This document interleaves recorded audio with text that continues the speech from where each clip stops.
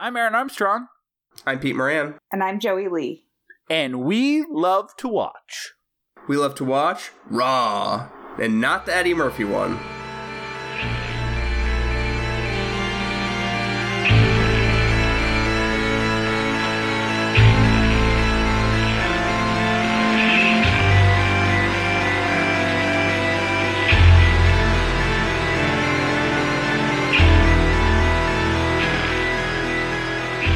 No, we don't like to watch the Eddie Murphy one. Have you watched That's the one that's recently? like half homophobia, right? Oh, yeah. That is, I mean, Delirious is pretty bad, but Raw is like, oh, so I did 10 minutes of gay panic jokes. What if I do a half hour in special number 2?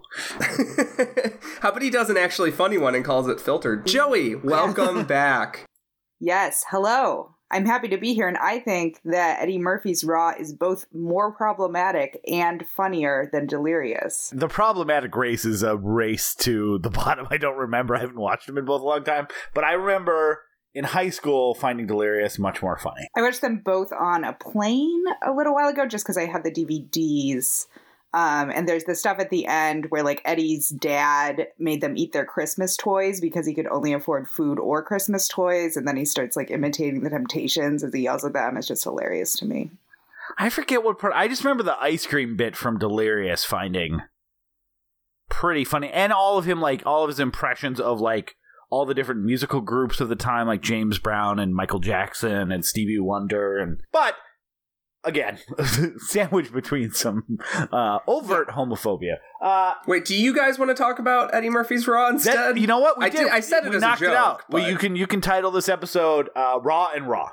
I just wanted to defend it a little bit because there are parts of it that I find very hilarious, but they aren't the homophobic parts or the racist parts.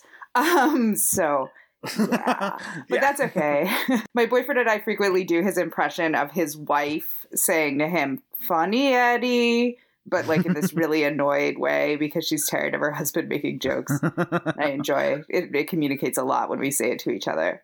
Yeah, that's great. Well, we'll remember that for tonight. We'll say "Funny, Joey" if we. That'll give me a complex.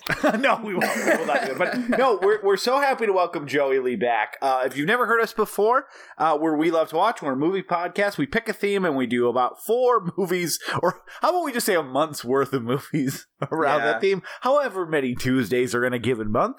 And sometimes, if we remember, we compare and contrast. And we are on our second week of The Family That Eats Together Stays Together month. It's a month about cannibals. Cannibal families. Cannibal families. It's a topic idea we had. It's good. Mm-hmm. It's a lot of good movies I'm excited to talk about. Yeah, and we got sick of doing Kill Billy's movies, so... Yeah, it's like a sister, like a you know how some towns have sister towns, I guess? Mm-hmm. This is like that, but for movie-themed podcast months. It's important to eat a balanced movie diet. Yes. But it's our second week. We're covering the movie Raw 2017. If you're in the United States, I believe it came out in France in 2015, I want to say. Yeah.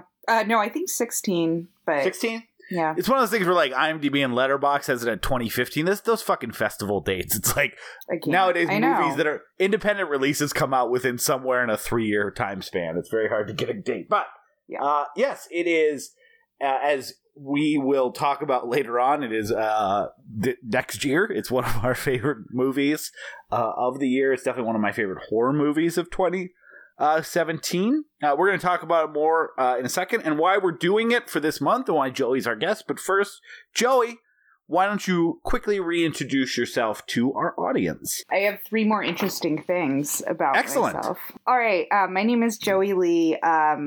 I study film and how political film can affect people's perceptions of the issues and perhaps policy. My 3 interesting things. I was one of the only people to see Donnie Darko when it was originally released in theaters.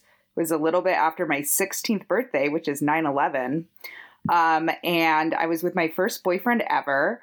And we loved it so much we stayed after as the credits rolled talking to other people about how great Donnie Darko was in what the hell we just watched afterwards. And then it was several years of convincing people to watch it, where it took a lot of convincing, and then everyone else got on the cult hit after that. And then I also have a bunch of weird friendships that just revolve around watching Donnie Darko together. So I am like a super fan, as cliche. It's so fun to be the evangelical, soapbox for these kind of movies. It's so fun to be able to like, all right, this is coming. If you don't make a little bit of effort, you're never going to see it. And then Donnie Darko ended up blowing up. Like, that's awesome. Yeah. Donnie Darko is a very weird movie, too, because I feel like I discovered it, too, when it came out on DVD, and I was very evangelical about it, showing it to my friends. And freshman year in college, it was like that, and it was Fight Club, and it was like these movies that were like Requiem for a Dream. Like, I've never seen anything like this. It's blowing my mind. And I did Donnie Darko and Fight Club and probably a couple others were movies that then, like, in the 2010s, when I think movie like cinephiles that I knew online, it became kind of a joke, like, oh, you're one of those people that like Donnie Darko or Fight Club, that I kind of receded from it. I'm like, oh yeah, no, it's probably not that good of a movie. And then I rewatched it a couple years ago. I'm like, you know what? I don't need to second guess my love of movies. Like, even if Donnie Darko may not be the most, it's not Tarkovsky, but it is a fucking enjoyable movie. And Richard Kelly is a very interesting director. So yeah, Donnie Darko is good.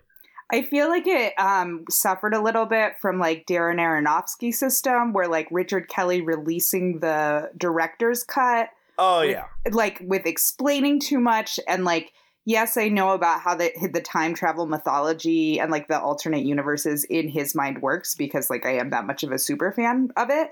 But it's also just it's a really incisive look at mental illness, and it's also a really enjoyable, like, Catcher in the Rye-esque satire of 80s materialism, right? So, like, it's enjoyable on a lot of levels. You don't really have to buy into his whole alternate, it's not necessary to accept that as the only interpretation just because he tells you that it's an interpretation. Yeah. Now, very quick super fan question. We'll move on because I know we have a lot to talk about. Did you ever go to the website to try to figure out the secrets back in, like, 2001?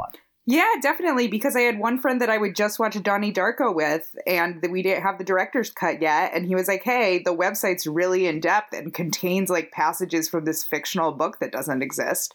Yeah, but you had to, like, click every page was like a puzzle. I remember doing this, like, in my dorm's computer lab at 3 a.m, just, like, and then I got into some sort of loop where I wasn't getting new information. I wasn't sure if it was because I couldn't figure out what was next or I'd run out of websites. So I just kept like doing it over and over. And I'm like, okay, I guess I spent a half hour trying to find a new page. And I think I was a little young for this, maybe, because I do not remember doing this at all. But it sounds kind of rad. It sounds like a House of Leaves style, almost like experimental storytelling thing. It sounds really neat. It is. And it was back when like websites really were like, hey, some are going to do some crazy, like some are going to be. It really rewards extreme rabbit hole diving. Yeah.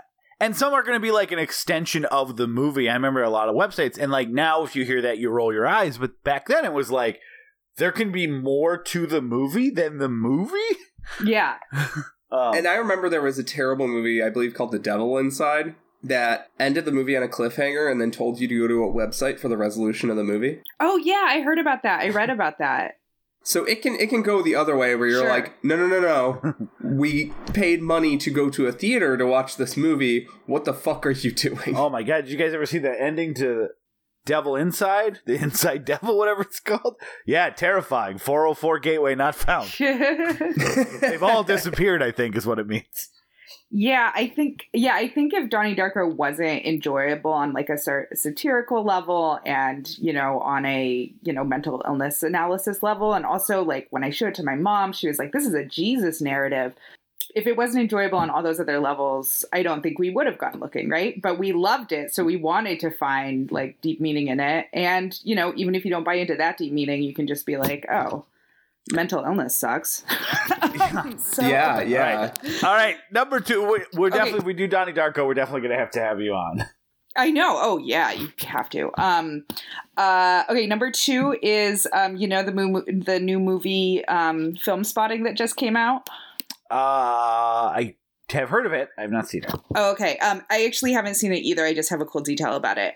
So it's Daveed Diggs from Hamilton and Blackish, and Rafael Casal, who's his friend.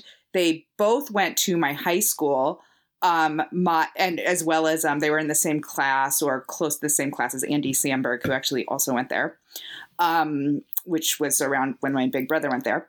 But anyway, so my mom directed a Hispanic education oriented daycare center when I was very young.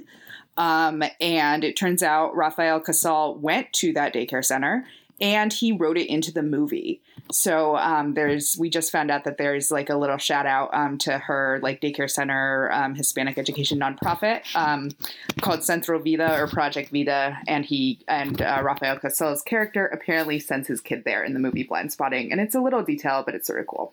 Awesome. I've heard it's a really good movie. I've been excited to see it. Yeah, me too. There's a theater in There's the California Theater in Berkeley. It only has 3 screens, and right now they're playing Blindspotting, Sorry to Bother You, and Black Klansman. It's like the racial justice theater right now. Well, I've only seen Sorry to Bother You, and it's my favorite movie of the year, so I wish I would go to that theater if I could. So. I know. I saw it twice. I saw it with coworkers on opening day. It was awesome. Third thing is once for my job, I've always worked in food and advocacy. At this time, I was working more in kids cooking for the Meatless Monday campaign. I set up a panel at the School Nutrition Association conference, and Jamie Oliver, the celebrity chef, was filming Food Revolution Season 2. He sent me a release so that I could be on the show because he was planning to come to the panel that I was doing.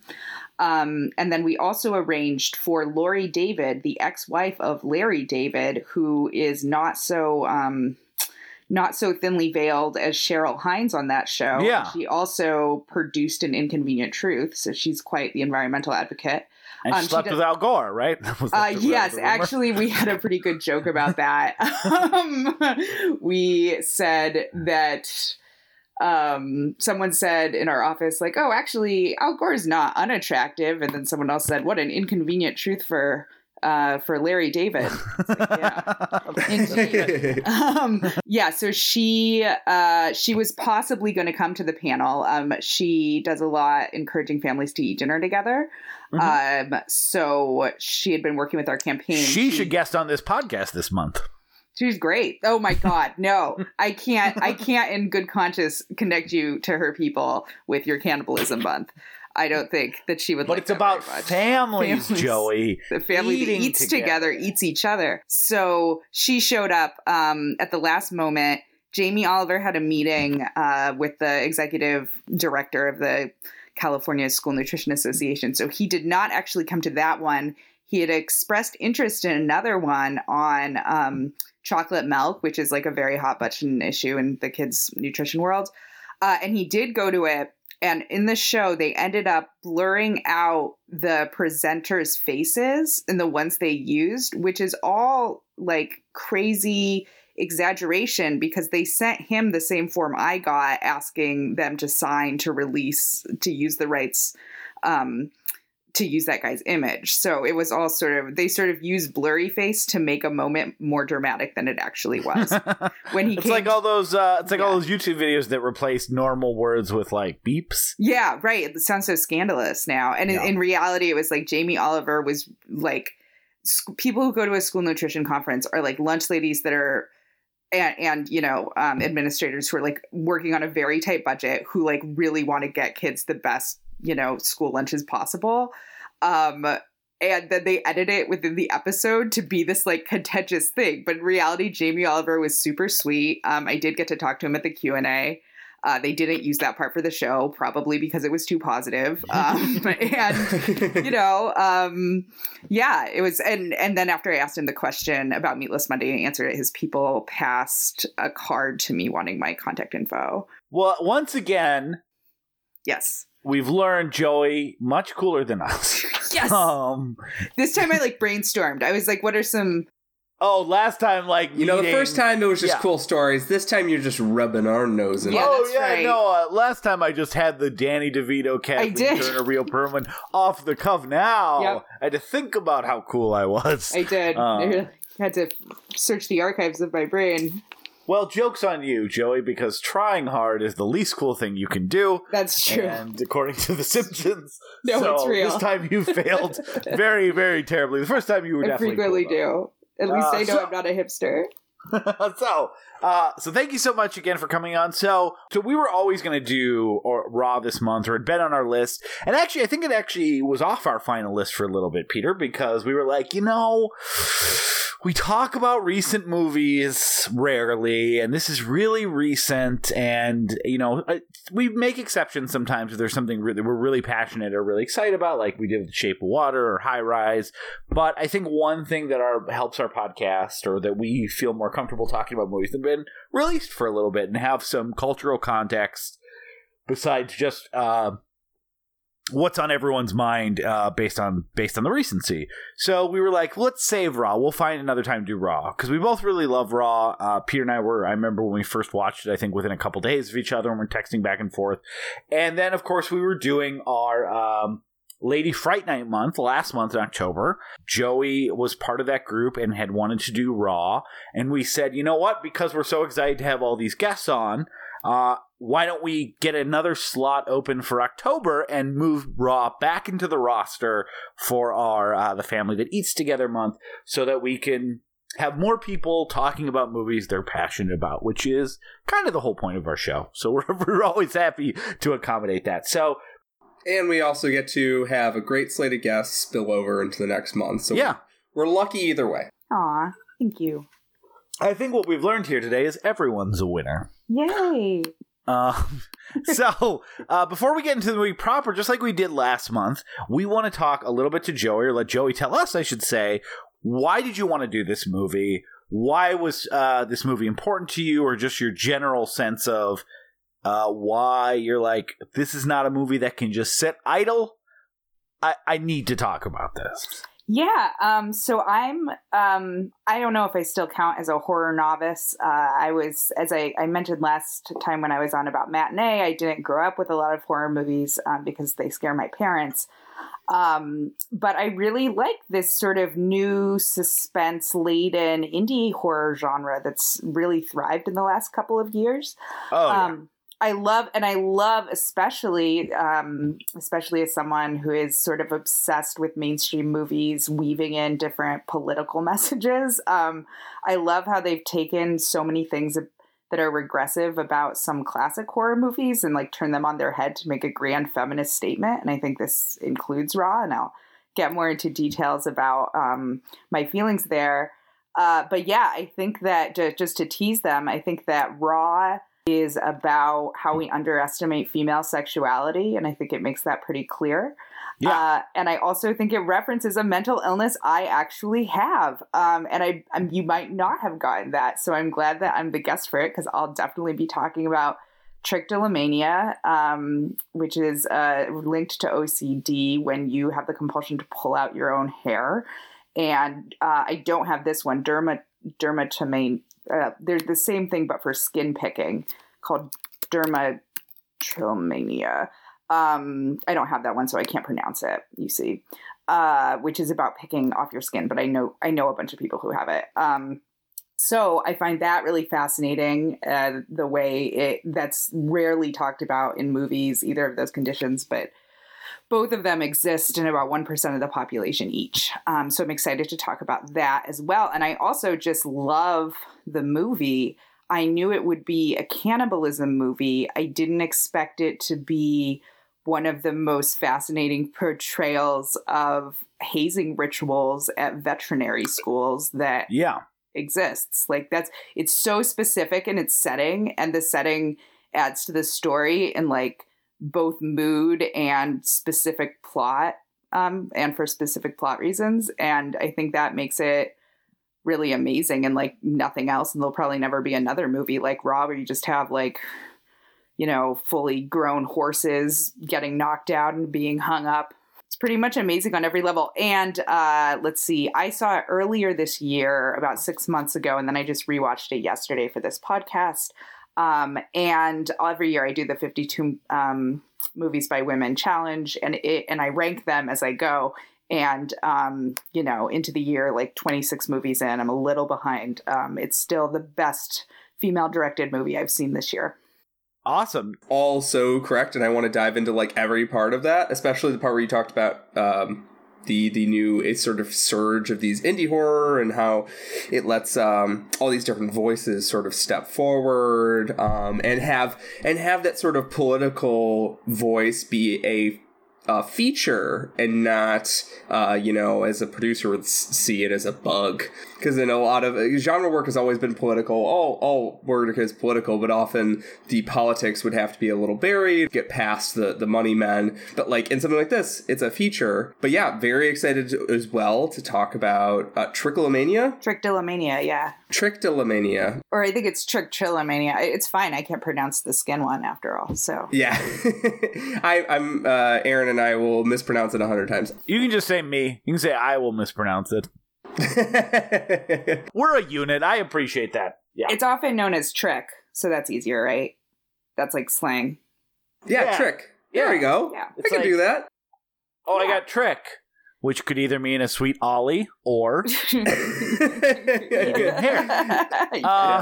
either way, it's going to be fun to talk about. But thank you so much for grabbing this one up, because I love when we find a movie that had like a certain resonance with people and it wasn't just like, I thought this was cool. Yeah. I did think this was cool, but this movie's cool. How dare you say it's not cool, Peter? It's cool on top of everything else. Although it does try and care, unlike the Simpsons definition.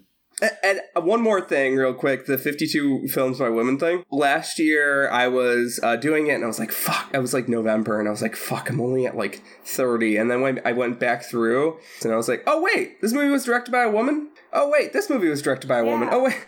And it was this and something else where I was like, the director was saying in an interview, basically she was like, I want people to see this and resonate with my voice because I'm a human being, not necessarily for anything else. And I love that you can read this film from a feminist perspective. You could read this film from a vegan perspective. Rick Kelly wrote a really great piece about this. There's just a lot of really, really dense layers to the thing. Definitely.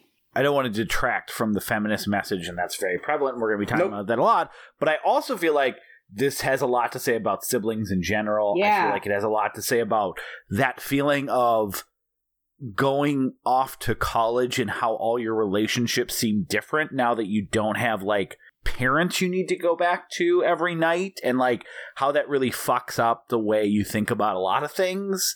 Like, I feel like the first year of college for a lot of people, even people that, didn't do anything like, I don't know, eat their sister's finger, I do feel like a lot of you have a lot of confusing relationships because there's no more artificial boundaries.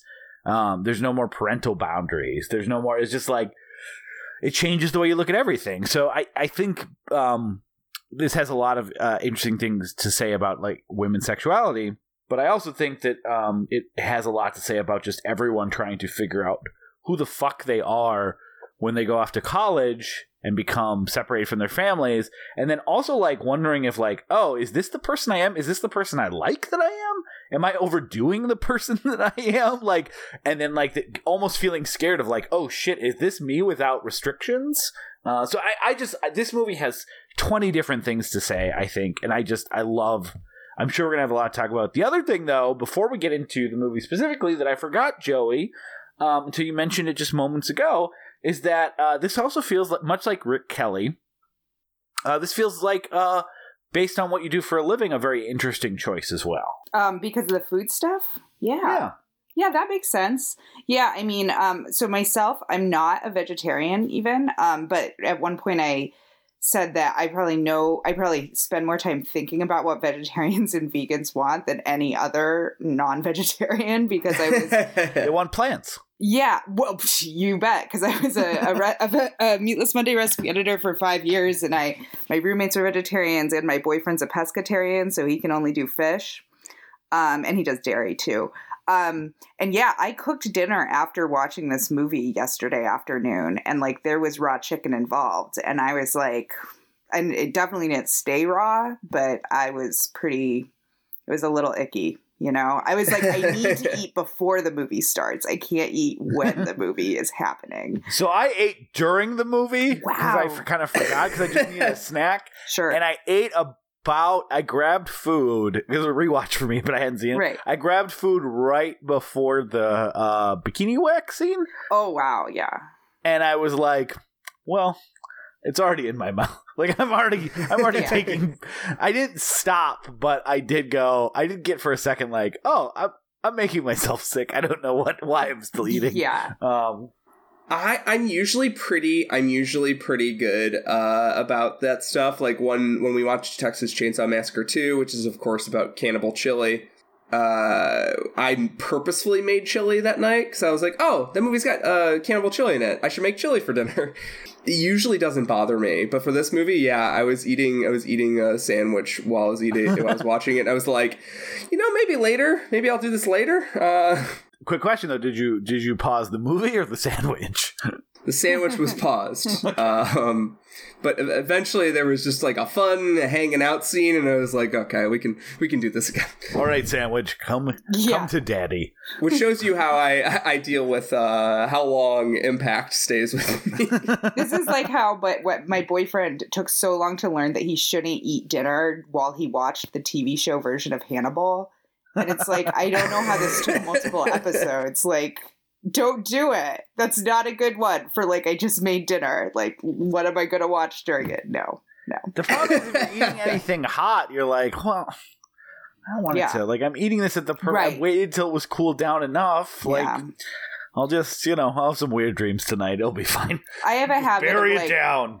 Of needing to watch something while I eat and then preparing dinner, and I've like cooked it for a million hours, and then like there's a streaming problem connected to whatever service I'm using, and then I have to like mess with it for like 20 minutes before it works. And I'm like, why do I do this? Yeah. So, without further ado, I think that we should continue to talk about the movie Raw.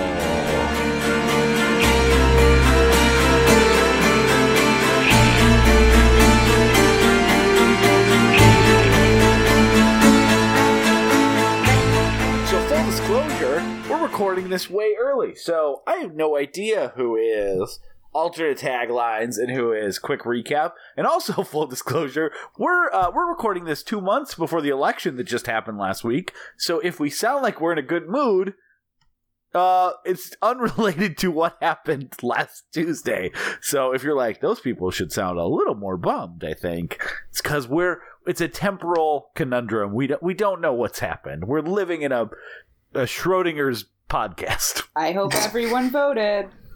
Yeah. I feel like you're over preparing for defeat. Is it maybe of last time? Because that would make sense. Yeah, I know. Is it because of that trauma we all experienced 2 years ago? That has had ripple effects in our lives. If things went really well, we won! Yeah, you can edit this whole part out because okay. Of course we're in good spirits.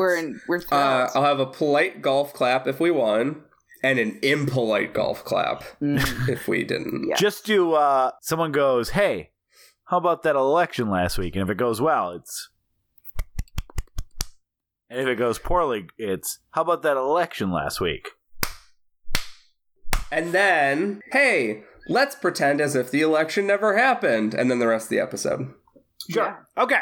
So, cool. Peter, what do you want to do? This is going to be an out of order alternate taglines quick recap. I can do both. No, just do alternate taglines. Well, you have to help me then. Night of the Living with Roommates. Different than WWE Raw considerably. It's just a normal tagline. It's important to experiment in college. There is one raw dog. Raw on to the hills. There's a literal raw dog. Okay. Joey, do you have anything to add to this? I was thinking of when your gay male roommate is a better big sister than your cannibal sister. Yeah, she's the worst. She is. I forgot how much I hated her. Me too. Until the morgue scene or whatever, and I'm like, Oh, yeah, that's right. Fuck her. No, I know. And this is going to sound like an actual criticism of the whole movie, but I kind of hate every character in this movie except for, like, the mom and dad and that one nurse that helps her out with her rash. Yeah, I'm pretty sure the mom is a monster, too. I like the main character just fine, but... Yeah, I don't really like her. I like her friend. No, I remember the first time I watched the movie, I was like, this is such a realistic sister relationship in that there's so much tension here. Yes. But then the first time you watch it, you're like, oh man, she's a bitch. She's really hot and cold. But then the second time, you know she's a monster because you know that she knows everything from the beginning. But I had completely forgotten. We can do spoilers here, right? We can yes. I had completely forgotten she went to jail. So I totally forgot about like any justice being served. And I totally forgot the morgue scene. Like, even though it's only been like a year and a half since I've seen it, I was like, when they're at the club and she's being crazy, and I'm like, I felt relief again that, like, Big Sister was stepping in to, like, she's out of control, she's having a little bit of a meltdown. This is someone who knows exactly what she's going through. She's here to help. Yeah. I forgot. It got me twice. I forgot that she makes it a million times worse. Yeah, she's a bad big sister. That antipathy that happens between siblings is weirdly enough something that I don't have with my brother. I'm very close with my brother. But at least you get to experience it. Yeah, let's save that. Let's go through the plot because I have a lot to say about I have a lot to say about it too. Yes. Okay, so it's basically the story of Justine is going to college for the first time. She is a vegetarian. Her family does not eat meat, so much so that her mother panics and goes to yell at the chef. Their last dinner before they drop her off at college. When she finds a meatball in her rice. So fast forward, we're at flash. Can you do that? Can you talk about meatballs with an accent just real quickly? It's a spicy meatball. Sorry, continue. Thank you. Too spicy for this family, if you know what I mean. And in that, it'll make her eat people. So anyways, they go to college. The sister, her big sister, it's a veterinarian college. Apparently, she is very bright, as was her mom and her sister. Her sister is older, Alexia. She doesn't even come to greet the parents. But they start seeing him during kind of this hazing week that happens. And as Joey mentioned, it's, there's a lot of hazing week at a vet college, a lot of animal blood, a lot of eating animal related stuff. It's very animal themed. They don't think outside the box. It's just like, well, we have all these animal parts. Let's use this in our terrible rituals. It's a pretty plausible way to get a vegetarian in the plot to eat meat despite not wanting to. Very much. Oh, it's very plausible. So she does eat this, some sort of kidney. I think like a rabbit kidney. It was a rabbit kidney. And meanwhile, she also has a roommate named Adrian who is gay, and they kind of become best friends. But she eventually starts developing more feelings. Meanwhile, she starts to get these weird rashes and starts to eat meat. There's a lot of these scenes of like her like ferociously devouring steaks, and she's always hungry. And Adrian catches her like quote unquote looking for cereal in the fridge because she's just is out in the middle of the night eating meat. So finally, her sister's kind of antagonistic towards her. But it's like a fun antagonist. It's like the older sister. Go ahead, participate in the rituals. But yeah, I'm here to show you the ways. Until that kind of comes to a head when Justine wants to go out, and her sister Alexia, recommends a bikini wax. The wax gets stuck. She goes to cut off the wax strip, and through a series of unfortunate events, cuts off her finger, passes out. While Justine is calling the police, she looks at that finger, and the hunger is finally satisfied while she eats her finger, to which Alexia wakes up to see her eating the finger like a buffalo wing, like a real small one. It is one of the few times in recent memory I've literally cringed and wanted a scene to end as fast as possible. I handled it better the second time, but the first time I'm like, this is too gross. It's too gross. I need it to end. Please end. Yeah. So then you find out, obviously, that Alexia has the same thing that's going on where they eat, where they want to eat people and they get kind of a craving for it if they ever eat meat. She shows her how to, like, cause car accidents to suck blood out of people. And then there's finally, so a few things come to a head. One, Justine feels just kind of overwhelmed by everything that's going on. She also really wants to have sex with Adrian, which they finally do. And Adrian's like, hey, I did have sex with you. I do care about you, but like, I didn't go through everything I've gone through to just now go fuck women. Leave me alone. So while she's at her nadir, her sister, and drunk at a club, her sister holds a dead body in front of her, and while everyone films it and said, look at how fucked up this girl is, she's trying to eat this dead body, while she like takes the hand away. They have a fucking knockdown, drag out punch in the middle of school.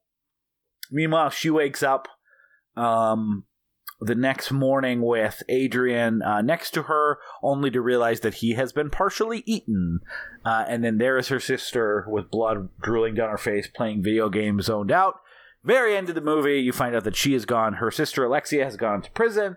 She's talking to her dad, and her dad says, yep, hopefully you figure out a way in this world. We were trying to provide that. We just couldn't do it to your sister. You are going to have to figure this whole thing out because, P.S., the way your mom figured it out, because she's also a cannibal, she's been eating me for 25 years. The end. Church organs loudly blast.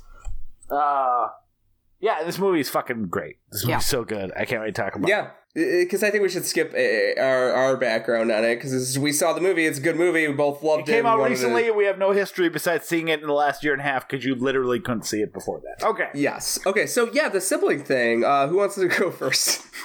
Joey, why don't you go first? Sure. Okay, so I have a friend who found out that she was adopted when she was 20.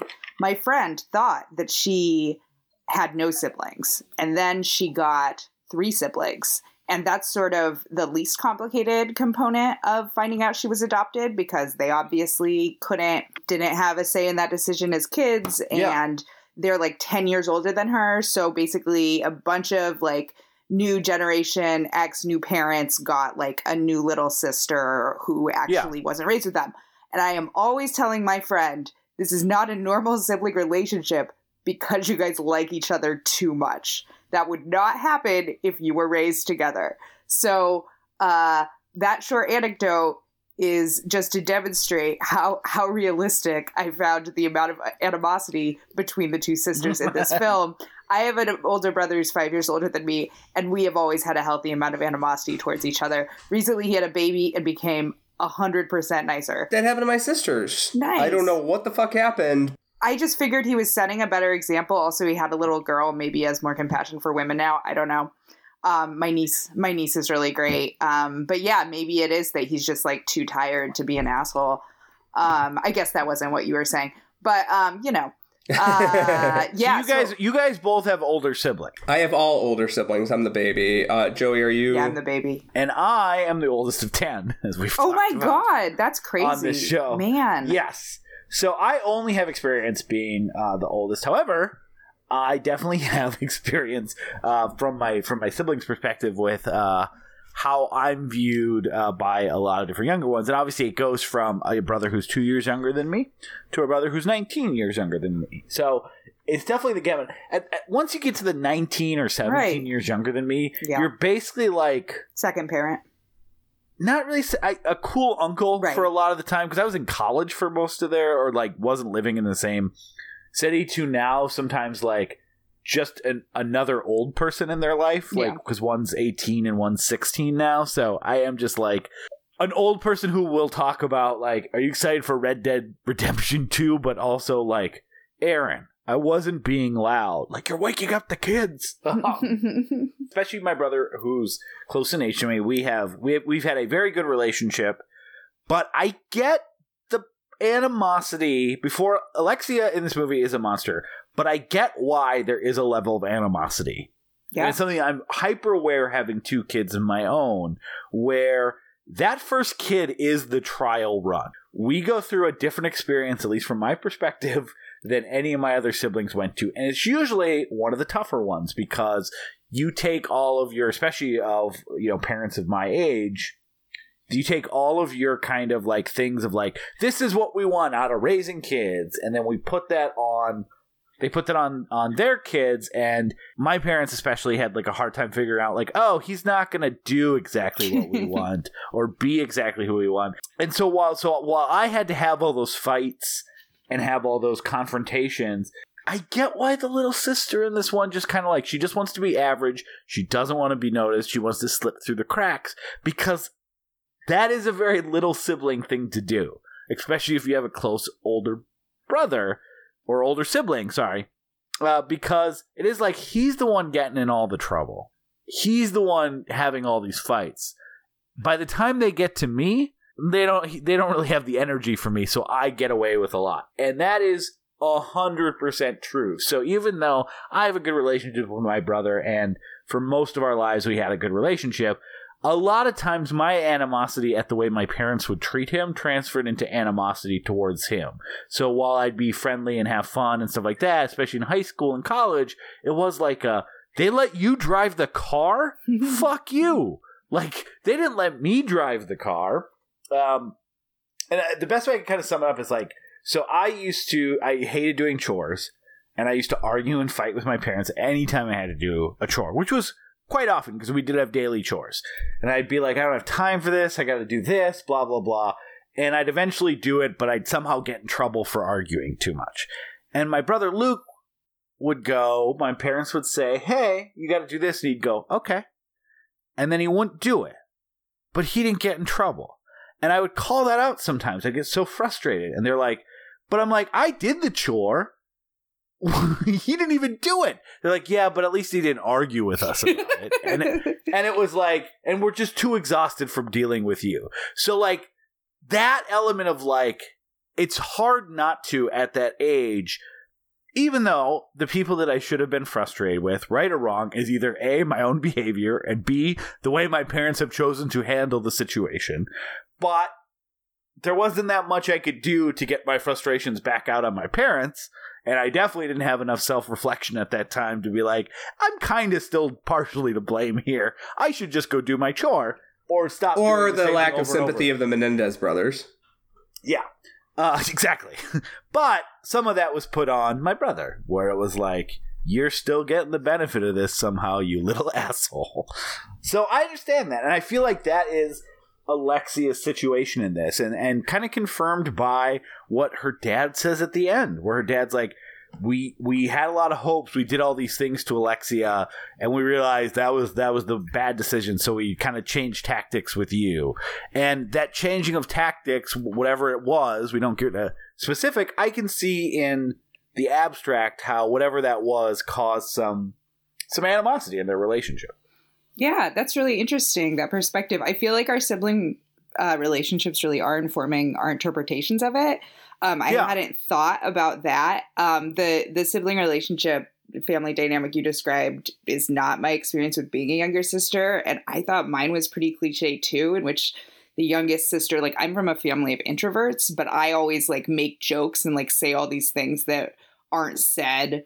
Normally it's sort of like Claire on 6 Feet Under, if you've seen that.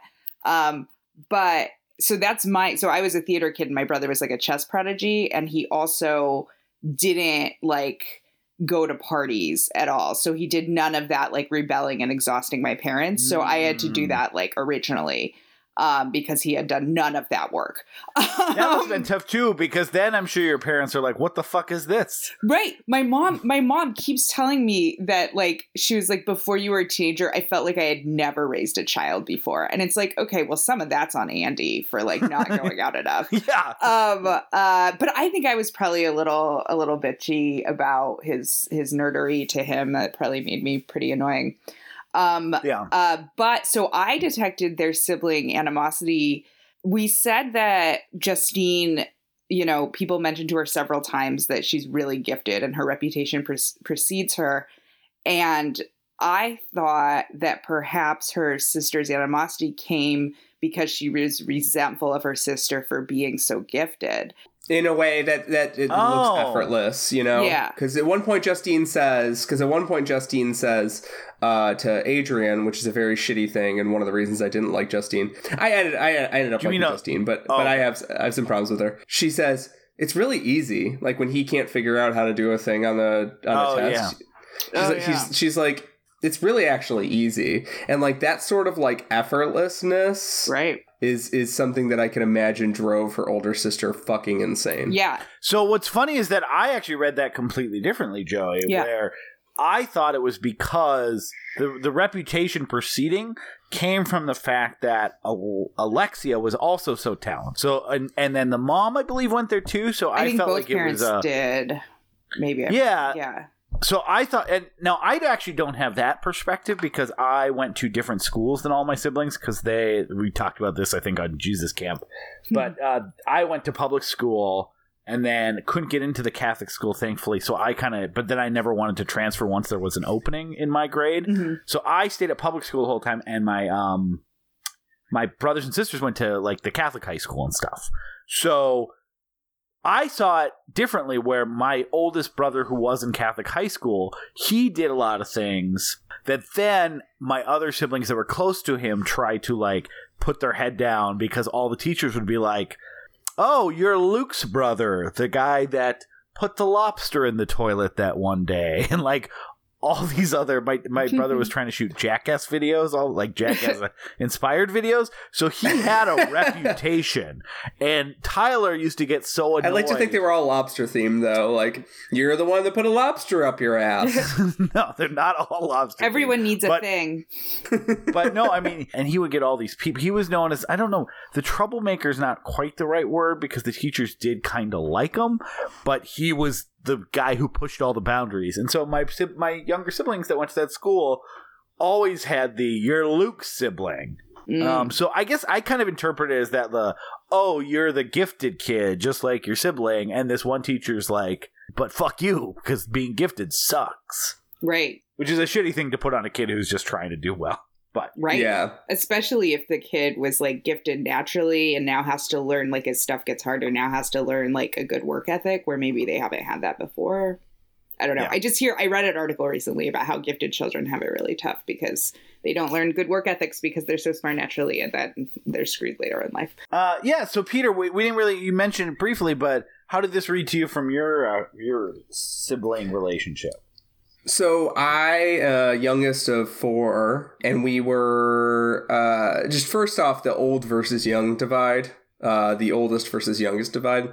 When I was younger, it was like a really big thing, like who has it easier. And it totally depends. In my case, and in the case of all my friends, it was that the youngest had it easier because the parents were fucking exhausted by the end. Yeah. And that they couldn't check on the rules, right? And that like my oldest sister got in all the fucking trouble. Whenever my other siblings would get in trouble, they got in a little bit less of their punishments were a little bit lighter every time, right? Like, they found a 6-pack in the fridge from my oldest sister, and that was like, she had to pour it out in front of her friends, and all of her friends had to leave and like get like a sniff test from my parents to make sure that they could actually drive home, and all their parents got a call. By the time it got to me, it was like, my parents found out we were drinking in the basement, and she was like, "Oh, they all have to sleep over now." Aww. No. And drink all the booze that's already in the basement, I guess. My dad tried to ground me for a summer, for an entire summer in high school,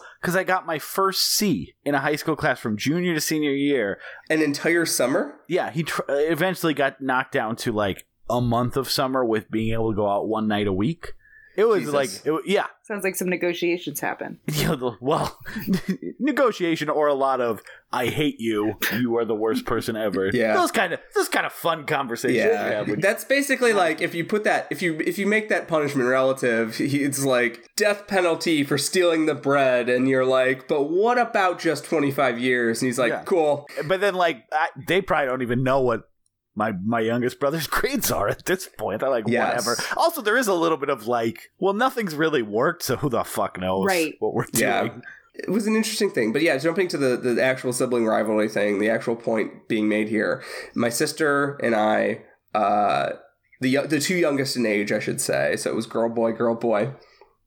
My sister Elise and I had a brutal years-long feud that just like the only time that there was any sort of like Christmas sort of, peace talks was literally at the holidays. And, like, we hated each other. When her friends would come over, I would, like, try and embarrass her. When my friends come over, they would try and embarrass me. Like, it was awful.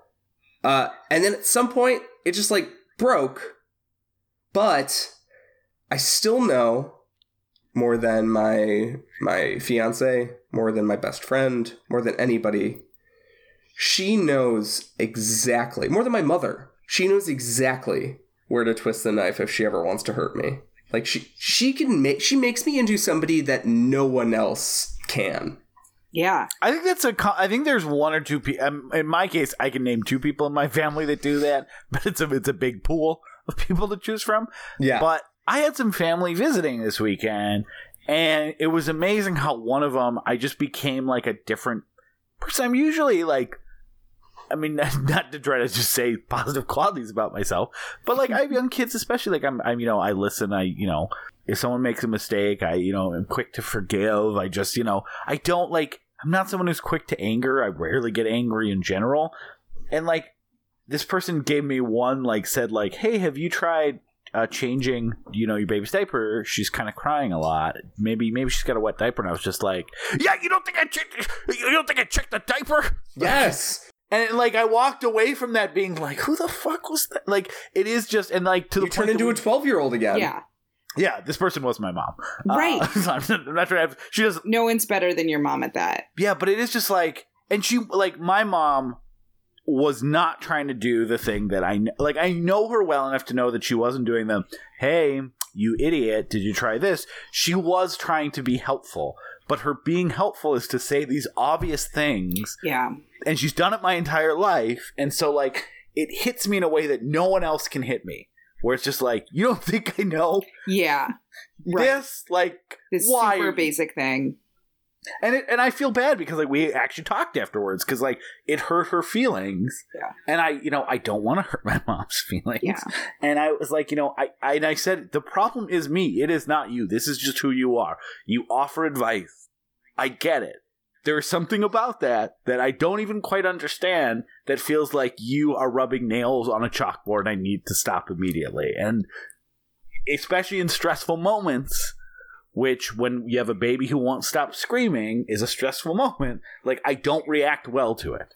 Yeah, that's not surprising at all. I think that I think there's something inherent in our need to keep surviving as a species. Like everyone has the impulse to reproduce and then have who you reproduce, the people you created also reproduce. And then you are confident that you raised your reproductions so right that they had their own, right? So the family gene line can continue. So I think there's something in grandparents that makes them meddle in their kids' parenting styles. And I think there's something in the kids, the meddling in those styles that like makes new parents like very defensive. And then I also think that our parents and our siblings get to us so much because they created those issues in the first place, because it's always going back to some childhood thing. Yeah. And my mom likes to say, if it's hysterical, it's historical. As in, when someone has an outsized reaction to something, it's probably because you just touched a nerve from childhood. So, like, yeah, of course, the people who created the sensitive spots are, like, great at reopening them. And then you overreact and you feel like a crazy person. You, like, do it in front of anyone else or anything like that.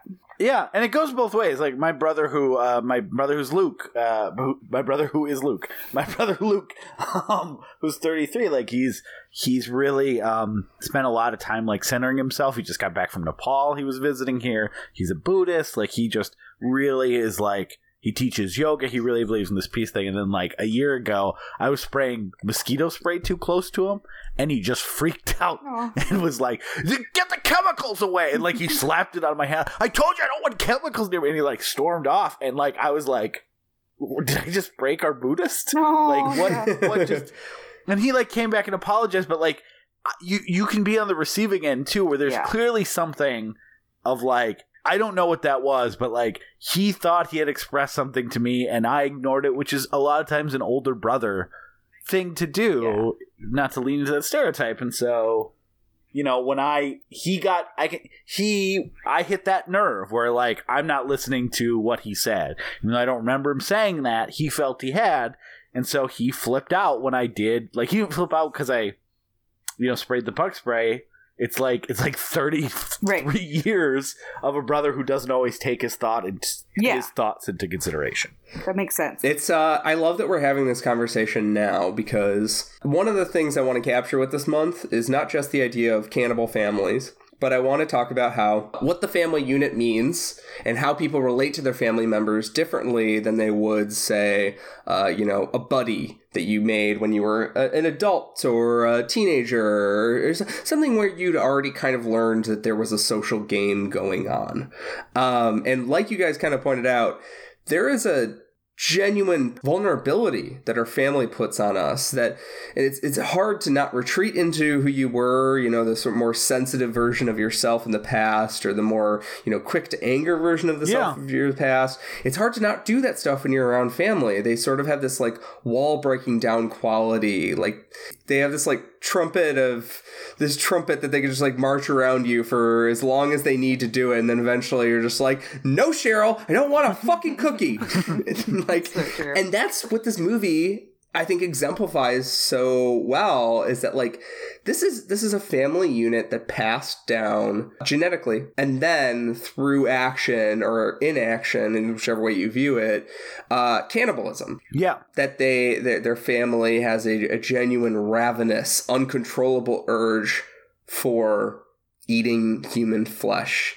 So uncontrollable, in fact, that there's a scene that Aaron already highlighted in the synopsis where there's a Brazilian waxing scene, and it's sort of this like funny but painful to watch scene, and then it ends with one of the characters getting her finger chopped off, Alexia, the older sister.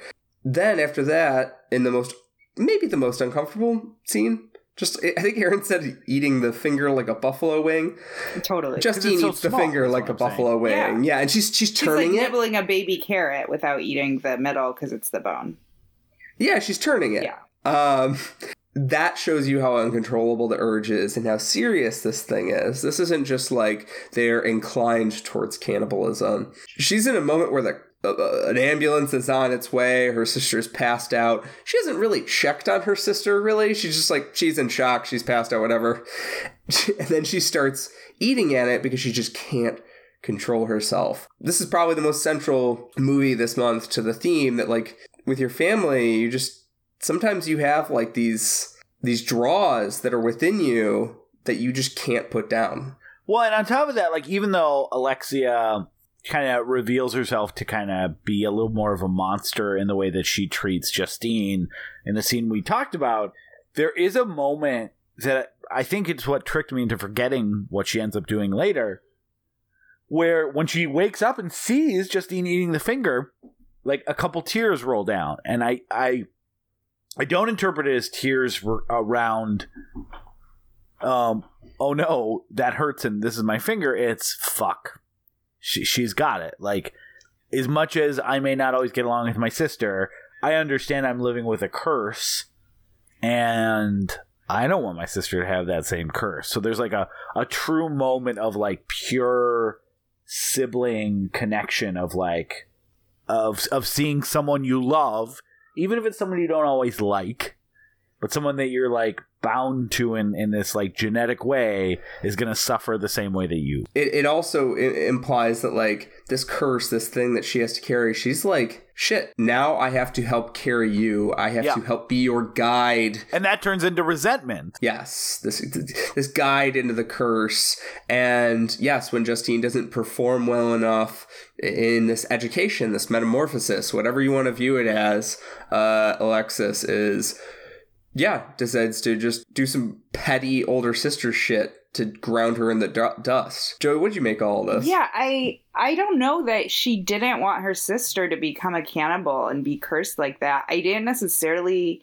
I also think there maybe is some, grieving that her sister now has this curse as well. But I also think there's a moment of connection between them in that moment that you could make the argument that they could be sort of just mean, you get tears when you're overwhelmed by lots of different emotions. So it could be something like that. But yeah, I agree. It turns to resentment, and I found it really unreasonable for all of Alexia's bad qualities. I found it really unreasonable that she would yell at her sister for not understanding, like, quickly or magically enough that she was a cannibal now. Like, whenever she like needed any explanation, I felt like Alexia just yelled at Justine. And it's like, okay, well, like, she doesn't know. Like, weren't you here? Like, do we want to... I'd like to see the prequel of Alexia finding out on her own that she's a cannibal. Oh, yeah. That definitely comes from, and the reason that Alexia is not a true villain, no one in the movie is really a villain, I don't think. I think that it always comes from a place of self-consciousness, and that she's coming from this place where she's like, I have found a way to fit within this social structure. I have found a way to make my habit work in a way that I can still perform as, you know, the older classman who's well on her way to graduating and well on her way to becoming a next vet and getting the hell out of this place. And I'm partying just as hard as anybody else and all that. But she's self-conscious by the idea that anybody would challenge the way somebody so close to her would challenge her on the way she does things. Especially in this scene, which kicks off, I think, how subversive this movie is of just, you know, horror tropes and movie tropes and just in general, how they collect their victims. They dive out from a ditch, make the car crash into one of the trees, and then they chew off whatever they can and then they get the hell out of there. And then Justine, even after eating her sister's finger, refuses to participate that and kind of shames her. After that, Alexia is like, oh, well, fuck you then. Yeah. And I think that all goes back to the self-conscious thing. I think she's self-conscious and she's angry that her sister is not being a good ward, not being a good apprentice. Oh, I mean, I felt like that way as an older sibling for dumb stuff, like even stuff like showing a movie to a sibling. Oh, yeah, I get really... Yeah, you're like, you didn't like that movie? But you're my sibling, and it's one of my... Or, like, you know, it's easy to both want your siblings to be exactly like you, and then also get annoyed when they're too much like you. It's a bizarre relationship. Definitely. And it's also one mirrored in the whole hazing ritual thing, because... They're hazing the freshmen like it's a fraternity or sorority or something, which also has a weird family dynamic, right? Where you're the big sister, big brother, like sorority brother bond or whatever. Which can be abused by abusers when they're like, oh, because we're brothers and sisters, we can't break apart. You have to do every fucking thing I say. Right. Which is then even more painful in the real life big sister context when... You see, you know, Alexia on the hazing end and the Justine on the hazed end of it. Ugh. It's even more painful and exacerbated. Her sister refuses to answer her parents' call when they arrive on campus, and then her sister doesn't try and reach out, and then when her sister finally finds her at the party, the sort of like come down from that or I guess maybe come up from that nadir of being treated like shit and having her mattress thrown out the window and being forced to crawl on concrete in silence. After all that, she finally runs into her sister and she's like, huh, sorry, I'm just really drunk right now. Like her sister is living her own life, and is the idea that she would have to like take after her is like scary or offensive to her in some way. Definitely. Yeah, absolutely. I have a feeling that we are going to have a hard time talking about everything we want to do. So I think it makes sense to move on to the other big themes of this movie besides sibling relationships, which is the feminist aspect. About kind of a girl's sexuality being taken as kind of a horror and a ravenous thing that can't be controlled, and also the way that a woman herself looks upon that as like, oh, am I a monster? Joey, I'll let you take kind of describing a little bit more beyond that quick summation. So the first time I saw it, the line that really stood out to me as being like, okay, this is a clear, you know, feminist movie about how we undervalue female, like the aggressiveness of female sexuality and like women having like a sex drive outside of being pursued as sex objects. So, so I had that going in, and I thought it was just that one line. But when I rewatched it, it's clearly something the movie hammers over and over again.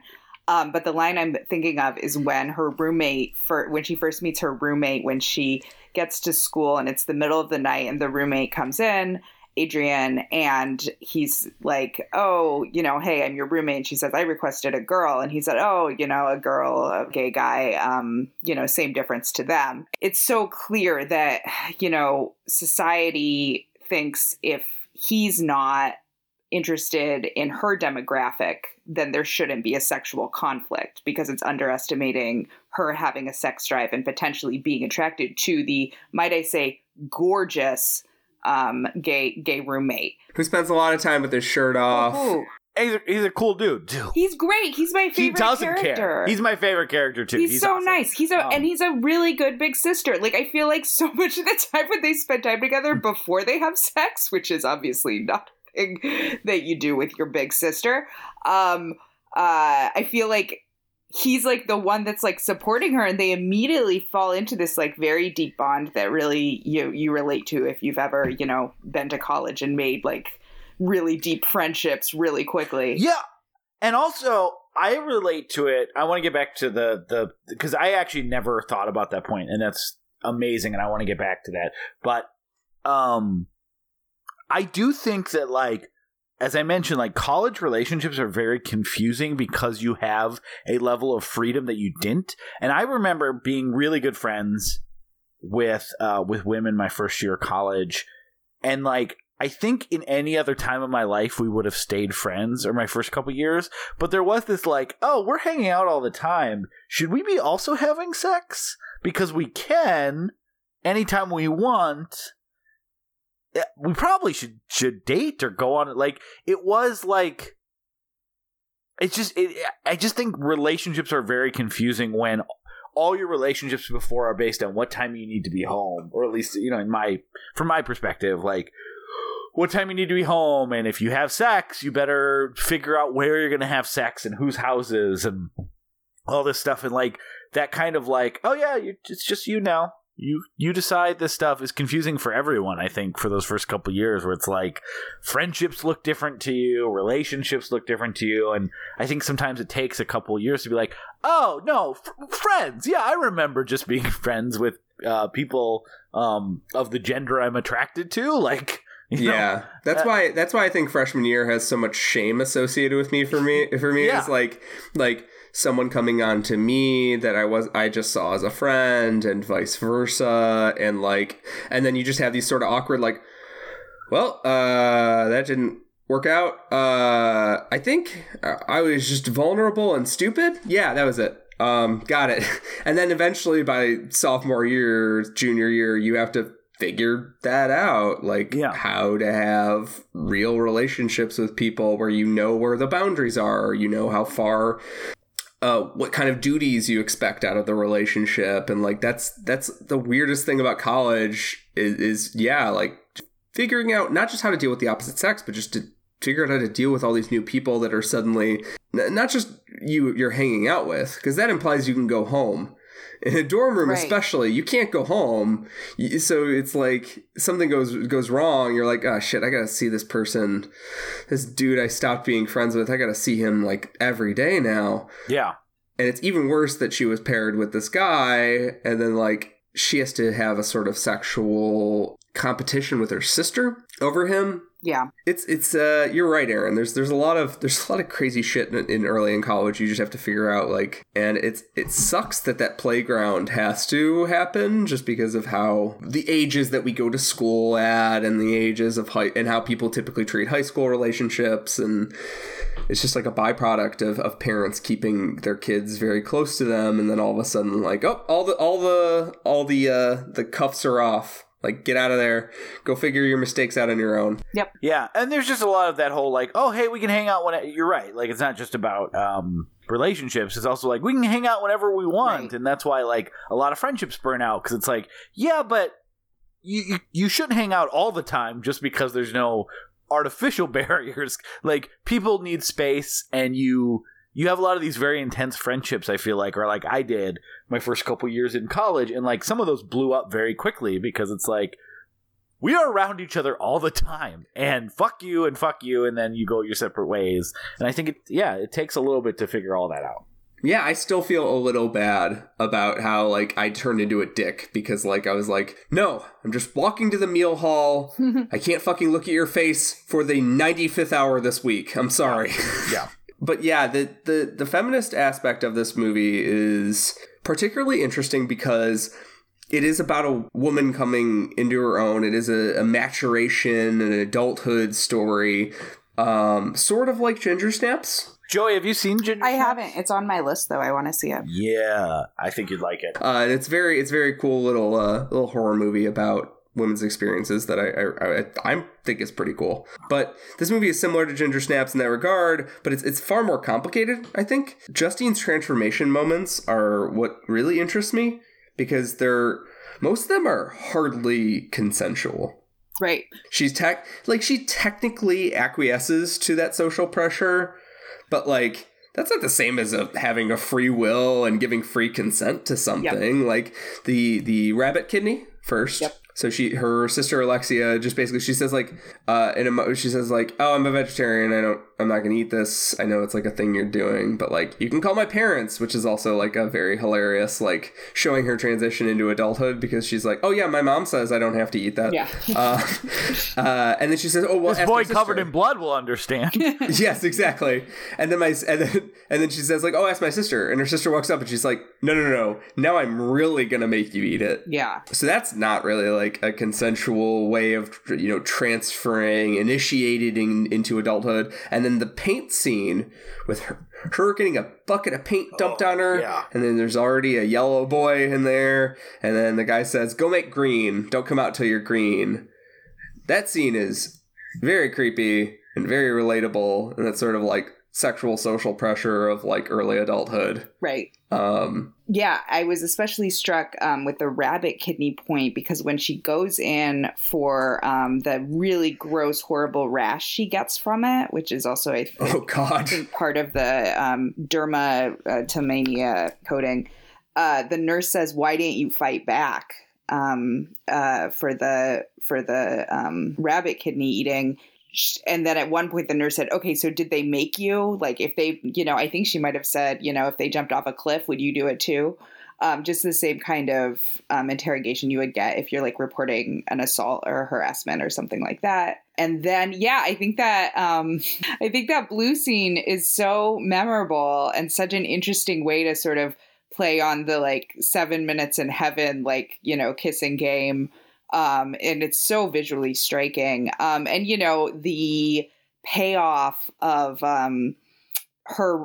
him coming out with part of his lip bitten off and the red in comparison to the green and the yellow and the blue is so gorgeous and stunning and gross and also sort of empowering because, she was pressured into this situation. Then she takes a bite out of that guy. And I think there's something kind of genius about that paint scene from the idea of depicting what it's like to have all of the sexuality taken out of a moment like that. And let me try explaining myself even a little better. Like, they are covered head to toe in like thick latex paint. Like, neither of them look like a person. There's nothing like, even though they're supposed to be like in underwear or something like that, there's nothing like appealing or like, if you're watching as an audience member, you're going, this is kind of fucking gross. And like, yep, that is the point. Putting someone in an uncomfortable situation is not like sexually arousing. It's not sexually appealing. It is like, it is like they're, you're covered in this gross substance or whatever metaphor you want to use. Like it feels like it's visually depicting that feeling of this is disgusting. This is gross. I am uncomfortable. I want out of this because they look very uncomfortable and it's uncomfortable to even look at them outside of the context of the scene because it's like, isn't there pain in your eyes? Don't you need to go take a shower? Like, right, and she does shower so for disturbing. So long. Yeah, because it wasn't sexy. I was having all those like practical concerns, and I was like, so what if you're making out and then you swallow that fucking paint? That's so gross. But that's the right word. Like, it's not sexy when you throw two people in a closet and go and treat sexuality and human sexuality as like a game when there's non-consensual participants. Right. Especially both.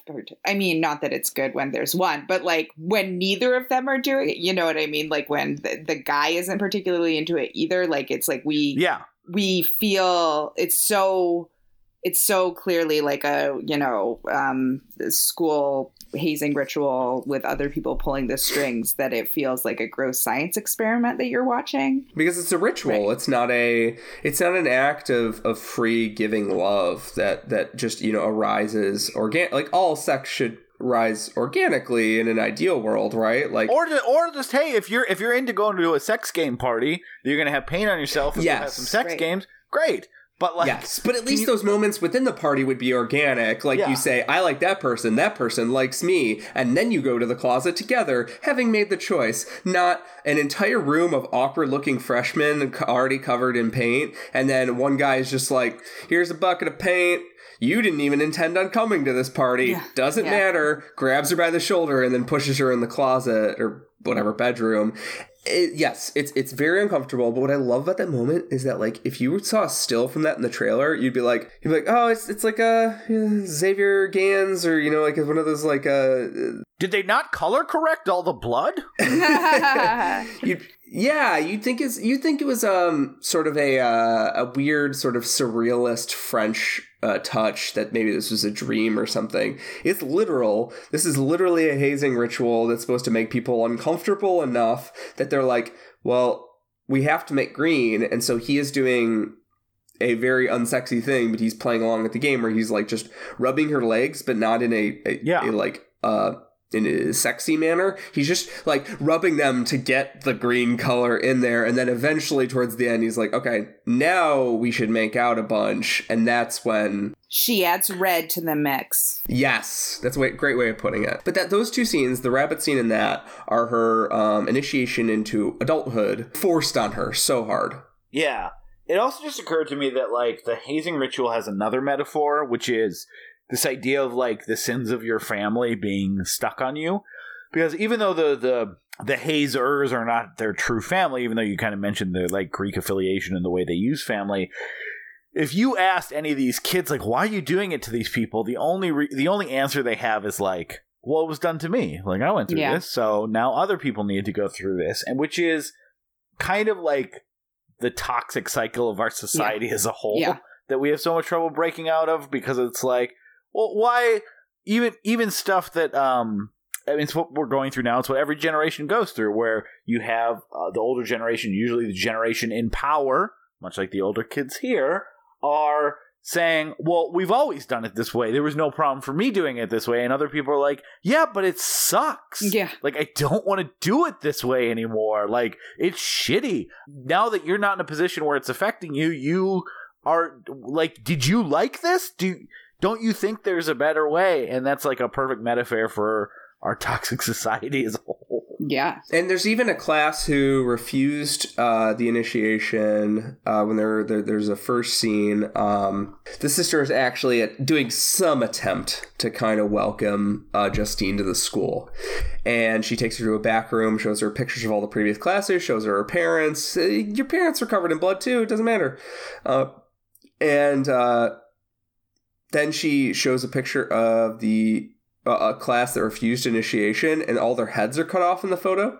Yeah, I thought also, didn't they mention that her dad's head was cut off in the photo too? Like, he didn't do it. Oh yeah, I think you're right. I think it was hers. But they talk about it. It's a really cool little. It's also, there's two really great references there. One, when they go in that back room, there's flashes. The sister's trying to scare, Alexia's trying to scare Justine with the flashlight and make monster faces. That's almost like the movie teasing you and teasing the audience, or even sort of like letting you know, like, this is not going to be your typical horror movie with all the fucking like trappings that you expect, right? But then, on the other hand, there's another moment where all the kids get dumped in blood, like Carrie, and it's a subversive moment. the blood is the initiation. So it's, it could be, you can read that in 1,000 ways because blood is such a primal thing. It could be a hymen breaking. It could be, or the first period you have, or it could be 100 things, right? But even if you read it just from horror history, you're like, oh, in Carrie, the blood dropping scene was a way to shame an outsider girl stepping above her class, stepping out of her range, thinking that maybe she could take this hottie to prom. And in this, it's the opposite. This was them dumping all the kids and then immediately cheering them on for getting dumped. Like the blood thing is an initiation rite. It's the opposite of social shaming. If you don't do it, you get socially shamed. So those sort of weird. It shows that she understands horror history in a way that's like really fun. Yeah. Sorry, I should mention the director's name. His name is Julia Ducournau. And she has not directed anything since Raw, and she's just did a couple shorts before this. So this is kind of her calling card in her first movie. Yeah, and also another scene that I was reminded of was, and I'm sure this can't be intentional because the movies came out the first time, but it reminded me when she throws up the hair, it reminded me of Beverly throwing up the hair in It last year. Oh my God. And let's talk about that. Yeah. We teased it. Yeah. Yeah. And perhaps that's in the book or the earlier miniseries. I haven't seen or read. But that's also clearly, about puberty as well. And it's one of the times that I think the movie is calling out trichotillomania. And there's other scenes where she has her hair really close to her mouth, which is also just a classic oral fixation thing that a lot of people do. Like you touch your mouth, a lot of people touch their mouth when they're nervous. And, touching the ends of your hair to your mouth is like one more level. And like half of people with trich like eat some of the hair as part of the ritual. So, but it just really reminded me also of the scene with Beverly. And I think that scene is more about puberty than it is about trich, but they both can be about both. That's why I love the movie is that like I read a couple reviews for the movie that were like, oh, they get their stupid, simple, incomplete metaphor out of the way, and then there's nothing else there. This movie was weirdly divisive for a movie that is well reviewed. There are a lot of reviewers that did not like this, which just happens with challenging horror movies. I really liked it. I liked it even more the second time. I agree. Yeah. I think most movies, to the point that I kind of we did already record our best of 2017 episode, which won't come out for a couple months. And while this was high on my overall list, it didn't make my top 15, and I'm kind of regretting that now because I think this is the problem with a lot of mystery movies, and this does have a lot of mystery at it. You're like, what the fuck is going on? A lot of mystery movies, especially good ones, benefit from watching it again. So you can kind of observe all the character moments and observe all these themes that we're talking about, removed from the fact that where the story's headed, what's going on. Big Lebowski, I think, is the classic example of that, which is a movie a lot of people I know hated the first time because it's such a convoluted narrative that you get wrapped up in that and miss all the jokes. Yep. And this is probably the only time this movie's ever been compared to The Big Lebowski, but it's similar for me. Yeah, it is. Yeah, that's true. It is similar to me in that I already really liked it. But I loved it this time around. And I can see that because it is so... when that shoe drops of the cannibalism, it's about an hour into the movie. Yeah, it's surprisingly long into it because it's got so much else on its plate, too, with all the hazing rituals and the relationships. And then you find out the sister... Right. There is so much that you're, trying to unpack that makes complete sense by the end of the movie that I think you can just... There's a lot of subtle stuff going on here. Very easy to miss when you're what is happening? When you're initially so grossed out too and your body's just having a revulsion reaction, so you might miss some subtext. Yeah, you have a revulsion and inquisitiveness. Sorry, I'm gagging. Yeah. It also is what separates something let's say Seven and Usual Suspects. They both have Kevin Spacey in a central role in the twist. Seven is a movie that years later... Did they both come out in 95? I think so. And it was a surprise that Kevin Spacey was in Seven. Yeah. He was hidden from the marketing, all that. Anyways. Now they do that for a different reason.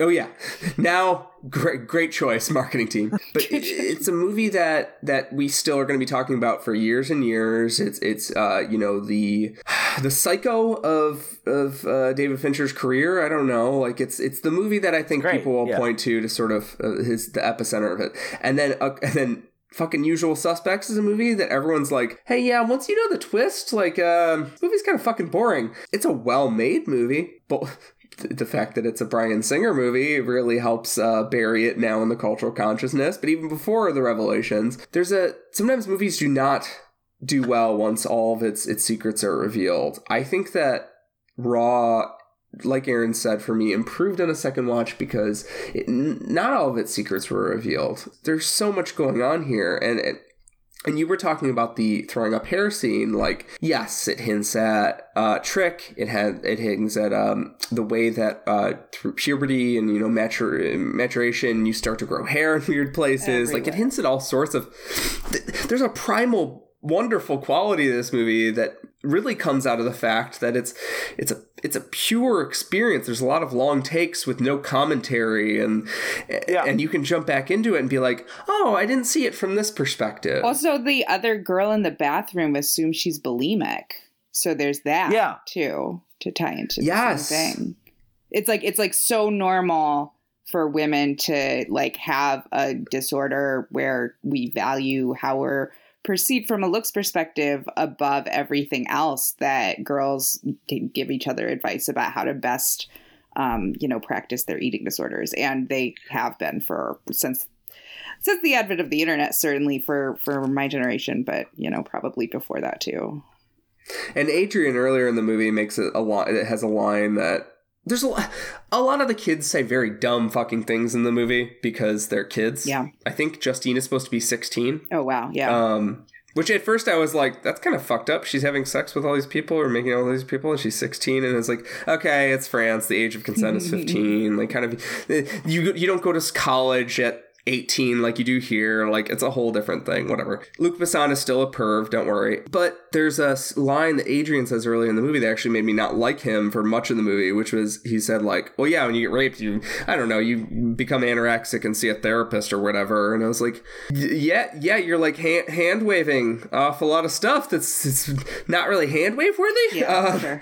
But that's what the movie has, is a lot of moments where people are not giving the proper they're not giving the proper respect for people's consent and their willpower and who they are as people.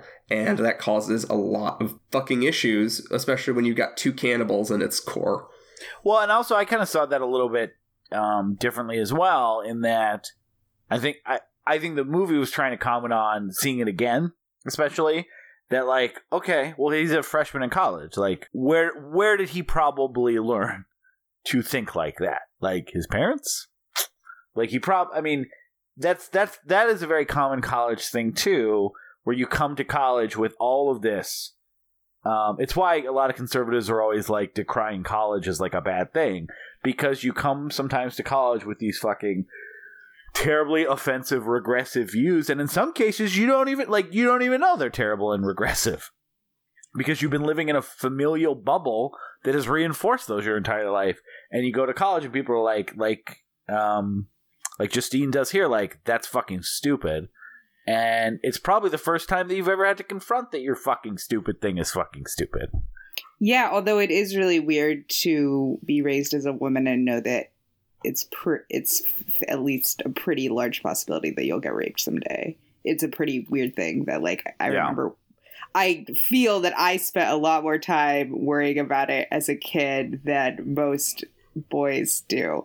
So it's just a weird thing. No, that's a very fair point. Yeah, but I mean, that was not something I was aware of at that age. Right. Oh yeah, definitely. Whereas in my first Brownie handbook, which is the level before Girl Scouts, we were like, it was like, has someone ever touched you at night in ways that make you feel uncomfortable? Like, it's literally since birth. I think now it's probably going both ways, where especially like I went to Catholic school, and at a certain point they started tossing in little things. Like they didn't really want to acknowledge it, but they were like, hey, since it's a Catholic school, if anybody ever touches you, definitely tell a parent or a teacher.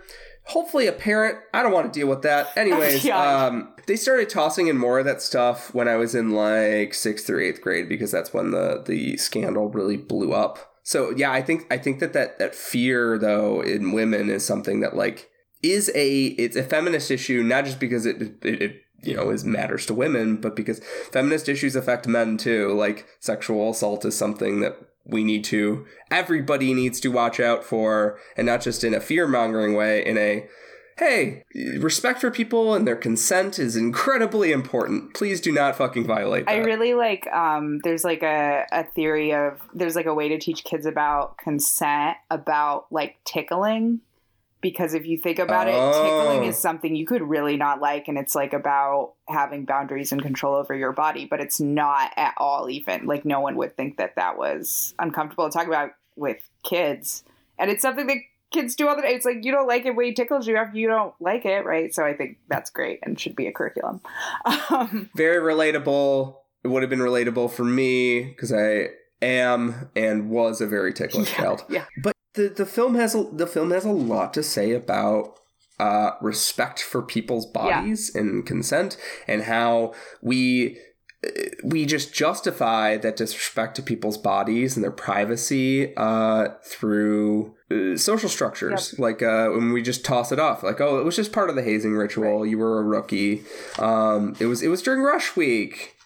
Who cares? Right. You know, now you got Don't through be such that. A You're baby. stronger. Everyone goes right. through. Yeah. Exactly. We've spent so much time we're talking all over this movie, talking about. I feel like we almost actually covered it end to end, just focusing on like 2 or 3 major pillars of this movie.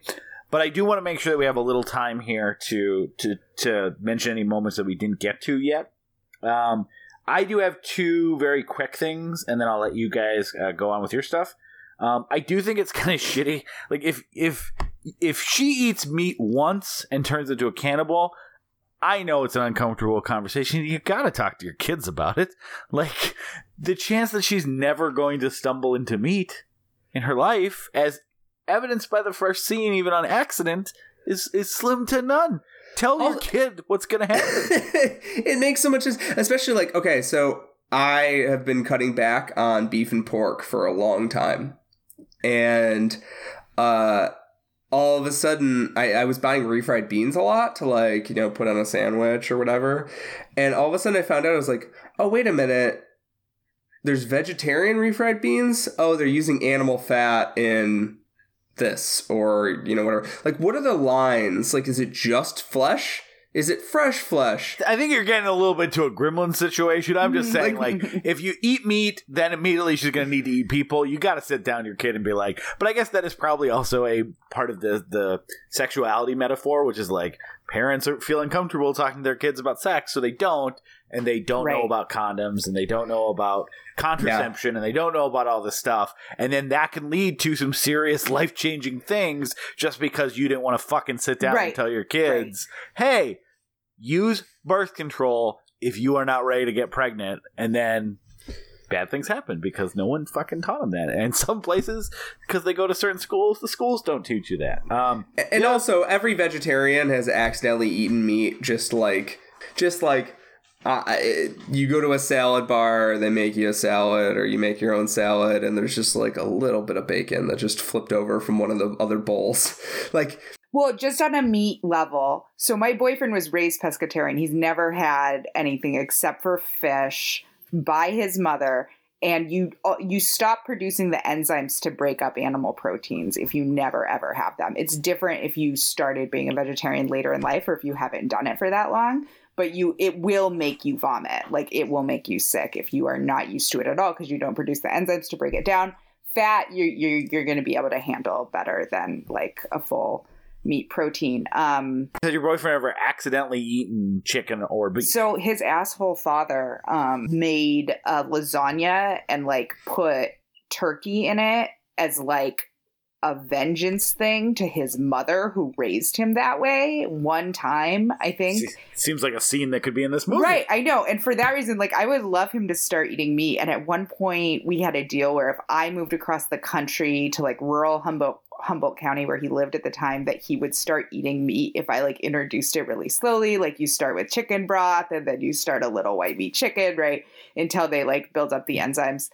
So we had a deal about that, but I didn't move there. So now that deal is kaput and he won't do it. And I try and be really sensitive to his preferences because like that thing with his dad and the turkey lasagna sounds terrible. And you're a monster. You just made your child sick to make a point to your wife. Congratulations. That's the ultimate using your kids as pawns, right? Yeah, right. It's fucked up. It's really fucked up. So that sounds like a really troubling food experience. And then the only other little thing I have is that I think this should be Exhibit A. If you're translating a movie for any sort of language, whether it's an English movie going overseas that's going to have subtitles, or movie in a different language that's getting translated to English, as was the case with Raw, I'm going to say this to everyone doing that. You don't need to translate the song lyrics, because out of context, disconnected from the person singing them, all song lyrics sound terrible.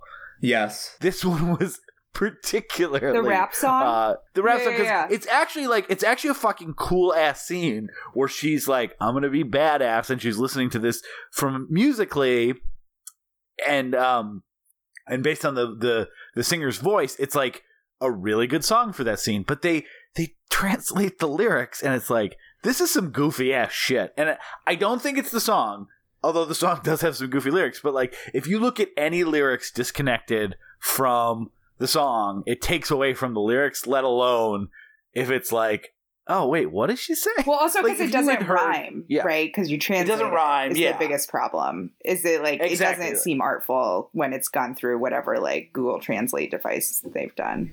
If you've never heard "Get Your Freak On" and you listen to Missy Elliott's like, you just read the lyrics, you'd be like, this is stupid, and then you hear the song, you're like, this fucking is awesome. But it's all songs. Don't translate music. Just don't do it. Agree. Joey, what are some scenes that you want to talk about before we wrap up here? So continuing with my theory about how the film is just about how we underestimate female sexuality and females, pursuing sex. When she has sex with Adrian, her gay roommate, I noticed this time that it is completely her initiating it, and he actually has his hard-on from watching gay porn a moment before. So It is completely a moment that would not have happened if she hadn't initiated it, and is a little shaky on a consent level as well, considering in the middle, like he was sort of like, I don't want to do this. And then later he seemed to have regretted it. Also, it's not an uncommon experience for a gay man. Like we don't need to legislate whether or not Adrian is bisexual. Right. It's not an uncommon experience for a gay man to have sex with or, make out with a heterosexual woman because he thinks that that's what he's supposed to do. Right. And also, I mean, his own struggles with, maybe he's like a 4 on the Kinsey scale or a 5. Like maybe he leans, homosexual, but like it's generally into dudes, but like it just caught up in the moment or whatever. Seeing him try and deal with it and try and deal with, why did I come out and like endure like the societal cost of doing so if I'm just going to have sex with a woman. That was that is sort of, I wouldn't call it underdeveloped. It's hinted at because the story isn't from his perspective, but I feel like all the characters and relationships in Raw have like such depth to them. And you get the impression that it surprised him too, like how close he got with this girl and like feelings that developed. Yeah, I love that they give him time also to show a little bit of him doing college experimentation and him blossoming a little bit, and not just Justine. That's awesome. Yeah. And then later she shows like her motive, like her pursuing dudes when she's at a party and she's really fucked up. I think it's right before the morgue scene, and she just starts like kissing on a dude. And one of them has a girl who like gets her to go away, but another one swats her away like she's a fly. And I thought that was another really good theme in this movie, that they're all treating animals like things and people like animals, like how they all like make the hazing rituals about they're like crawling on the floor. Like there's a bunch of scenes where like you are in the distance and you see people coming in and it's like very animalistic. And then when they work with animals, and when they make them unconscious and then they're working on them and stuff, you just see these animals like inanimate objects. That's something we didn't really touch on, is the fact that they're on a vet school, and that sort of divide between like, well, you don't eat people, you eat animals. Right. We didn't touch on that too much, but that's a really great way to illustrate that, Joey. Well, also, like, you force, I mean, a lot of that's on here too. Like, you force animals to breed in the same way that they try to throw the kids in the closet, right? Yeah, go do your thing. We need green. We need babies, whatever else it is. Like, yeah. And the movie's very complicated because on the flip side of that, yes, he swats her away like a fly. Yes, there's a girl who pushes her away from, the mating ritual, whatever.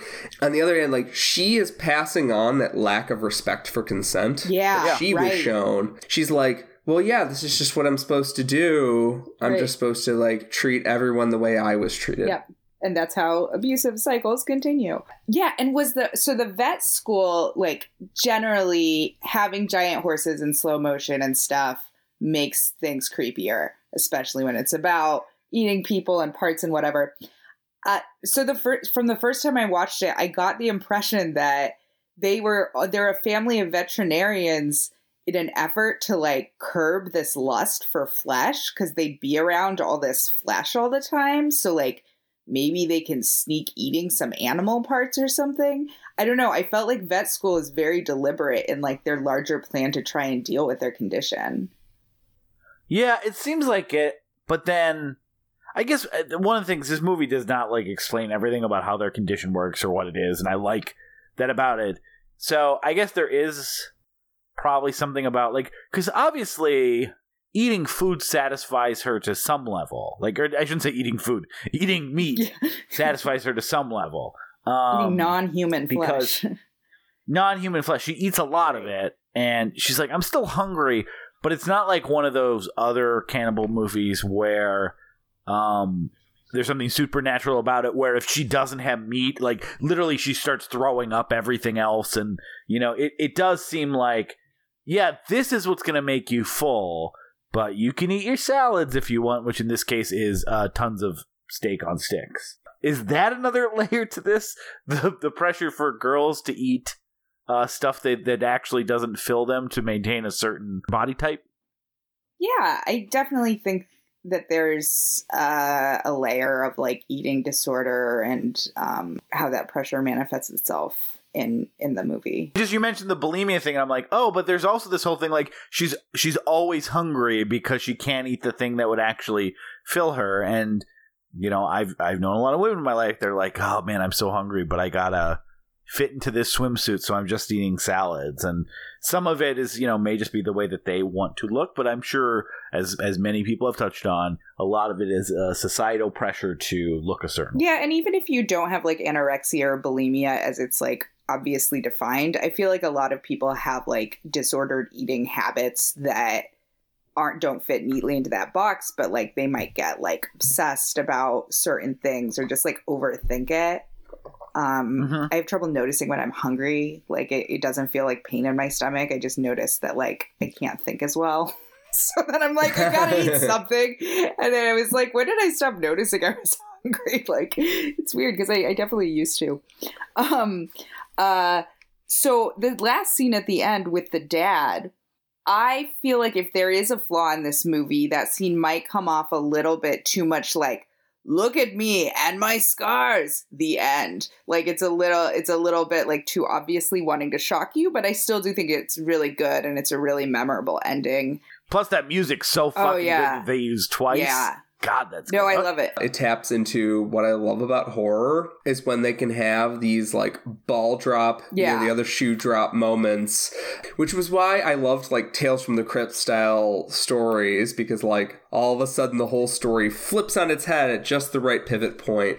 And I love that. Even watching it a second time, and I knew her mom was a cannibal, I was like, what the fuck was up with their family? And I forgot that the dad isn't, but he's just like, you'll find a way to cope.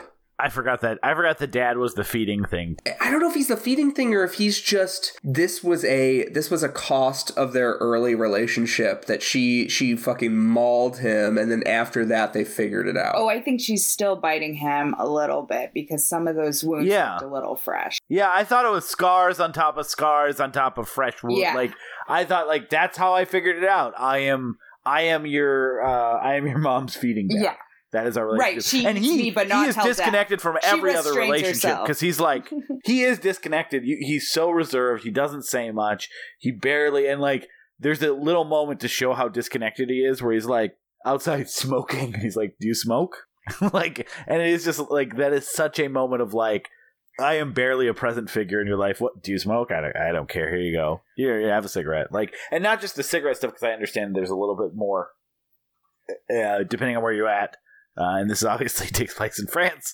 Very cigarette smoking people, but that idea of like having no idea whether your daughter smokes and like, do you want one of these? And that's the little bit of moment that we'll share. Yeah, I felt like I felt like the mom was very defensive about being a cannibal. Like I feel like every scene the parents are in, the mom like almost immediately stalks off angrily to go yell at the food person, or at the end she stomps off. For some reason, maybe after because they just saw the other daughter in jail. And then the dad talks, and the way he describes the relationship with the mom, it almost feels like the dad was like the gay roommate to the mom. Like he was like, I really, it didn't sound like they were in a romantic relationship the whole time. It just sounded like they were really there for each other and like each other's people. Yeah, they were friends. Yeah. And then all of a sudden they realized that maybe they could be more for each other. Right. Maybe they could eat each other. Or will it go one way? Also, this movie just reminded me of a really creepy book I read in middle school that I'm sure you guys haven't read, but maybe like one of our listeners has. We had to read it in middle school, and it was like there was a story within a story about this man that made soup out of himself so his family could eat when they were starving. And like, oh, that sounds familiar. Was that a scary story to tell in the dark? I don't think so. Really, I'm looking weird. This shit I know. I haven't been able to find it. It's like aimed for middle school readers or so. And I think the main story, this is the story within the story with the person soup. But the main story, I think, might have starred an owl. And then they tell a story about a family. And at first, I just remember he scrapes off part of his skin to make a broth. And then, like, eventually he's, like, put everything he has into the soup to feed his family after like many rounds of soup. You know what is not a good Google search for trying to find that? Man feeds his family by making soup. Not yeah, you just gotta look at dad vlogs or something. Oh, that's nice that the dad made soup for his family. Right, Daddy does video on soup recipes. If the internet has a very key element, right? Oh my god, right? But I don't want that key element to amount to a bunch of gross stuff, so it's hard. I just want to state that the older sister, the actress who plays her, looks a lot like Fairuza Balk. She does. I thought so too. Did that occur to you independently? She's the shadowy eyes and that sort of like... She's menacing. She's really creepy. You can't trust her. She has short, black, punk rock kind of hair. Yeah. Also, in general, she and everyone in the movie has a very gay vibe. And in the background, a lot of people are gay. And I just feel like we could have done a whole segment just on how it's like... There's like a queer level you can read into the film as well. Like you're closeting your cannibalism, Why don't you accept me for who I am, a cannibal or a lesbian? There's all sorts of social dynamics going on that are running into each other, which makes the movie so fun to chew on because they're all believable. Yeah, definitely. And also, we always hear the thing about how like, when Americans make movies and they make really like broad, vague movies, they do it so they can be like easily shipped abroad and relatable to other foreign audiences. I feel like this movie is so specific in the culture it depicts, and it's wonderful for it, right? Like, I never have heard of that paint sex game before, but it totally makes sense. And, like, it's brilliant in its specificity. It feels like it all could be literal, and it's not some, like, French surrealist movie. Not that I don't love those. Yeah. That they're like, well, I was making an art movie and I thought that this scene would visually be pleasant, so I threw it in there. Like, instead it's like, well, yeah, I could see this being a hazing ritual. Right. And I learned that cows and horses in France look the same as they do right here in good old U.S. of A. I didn't realize that so was comforting. It was a doubt I didn't know. Sure. But did you think the horses would be smoking a cigarette, or? I thought that it would only be people inside horse costumes, but apparently they got real horses. Yeah. I've only seen what happened in the French Revolution. Right? They started having real horses. Yeah, no, the French lost to the English. I assumed it had something to do with their horse costumes. Julia Ducournau clearly understands like horror tropes, and I talked about this a little earlier. And she also just understands movie tropes and how to subvert them and play with them and sort of tease you for wanting a different kind of movie halfway through the movie you're watching. And there's a party video where Justine is blacked out, and it's so sad, and Alexia is teasing her with the arm, and Julia is so drunk and in bloodlust that her eyes are rolled back in her head, and she's reaching for the thing, but just like can't quite motivate her limbs to do what they want. That is totally playing with the zombie myth. Yep. It's 100% doing that. It's her being like, oh, I'm going to have a little zombie moment in here, but these aren't zombies, but we're having a little zombie moment. It just took a elaborate amount of alcohol to get her here. Yeah, also she's acting like a dog, to like go back to my people behaving like animals thing. She's on her hands and knees and barking at it. Yes. It kind of plays with both. There's just like the hair throwing up scene, it plays with different tropes. The scene where the mom goes and complains about the meatball is totally teasing the fact that like audiences are going to be like, the annoying vegetarian. Like, yeah, she's fine. She can eat a fucking meatball. But like, A, yeah, she might not be able to, and B, it's very important she does not eat a fucking meatball. Yeah. Like, by the end of the movie, you're like, please do not eat a fucking meatball. Don't eat your sister's finger. Don't eat raw salmon. Don't eat anything. Great point, Mom. Now I know why you were acting so crazy about it. Your mom just always had your best interest at heart. You just didn't realize it because she wouldn't talk to you. But realize that when real annoying vegetarian moms do that, they might be trying to protect their children from throwing up because they never developed the enzymes to digest them. So yes, exactly. Didn't want to step on that, but I knew that a lot of audiences would read that scene as like, fucking vegetarian mom. Anyways, then another scene that's very subversive and sort of plays with horror history is the entirety of the car trickery. Yeah. Because you expect a Texas Chainsaw Massacre like, oh, well, we just find, a freshman we don't like and we murder him. Or we go hunt homeless people or whatever. The typical sort of tropes of this kind of movie. But instead, it almost lets Alexia, it's more believable because you understand why Alexia could reduce her own culpability in that death. And it makes you understand, because she's like, oh, well, I just tricked the car into crashing, and then, oh no, he's dying, he's not going to make it, might as well eat him, it would be a waste to leave the meat. Like, she's just ameliorating her own guilt. It's also upending the way audiences feel, because, as we all know, audiences feel that here in their car, they feel safest of all. And in this case, they were not. They were not safest of all in their cars. In fact, the least safe. You're also not safe in your bed. Cars. Oh, yeah. That's a great part. So, not in cars or beds. That's why they say, get out of my dreams. We didn't even talk about the scene where she's just in her bed freaking out about because she thinks people are hitting her, but there's nothing happening. So great. It reminds me of New Nightmare. In New Nightmare, there's a really great like under the sheet scene it's very evokes childhood sort of fears. And in this, it does a similar thing where she's sort of bagged by her own sheets. But in the other scene, she wakes up next to Adrian. Adrian's been murdered by Alexia, and my one complaint with the movie, did they have to bring the ski pole back as the murder implement? You can't fucking kill somebody with a ski pole like that. I think he also died from being partially eaten. Yeah, I thought that was why he died. The blood loss. They may have just knocked him out. You gotta poke a little hole in your food first. You can't wake up your sister. She's just asleep. Couldn't they have done better than the ski pole? One complaint in the movie. French ski, they have the Alps. They need sharp ski poles. It's a common factoid about France. You see what happens, Larry? You see what happens when you fuck a stranger in the Alps?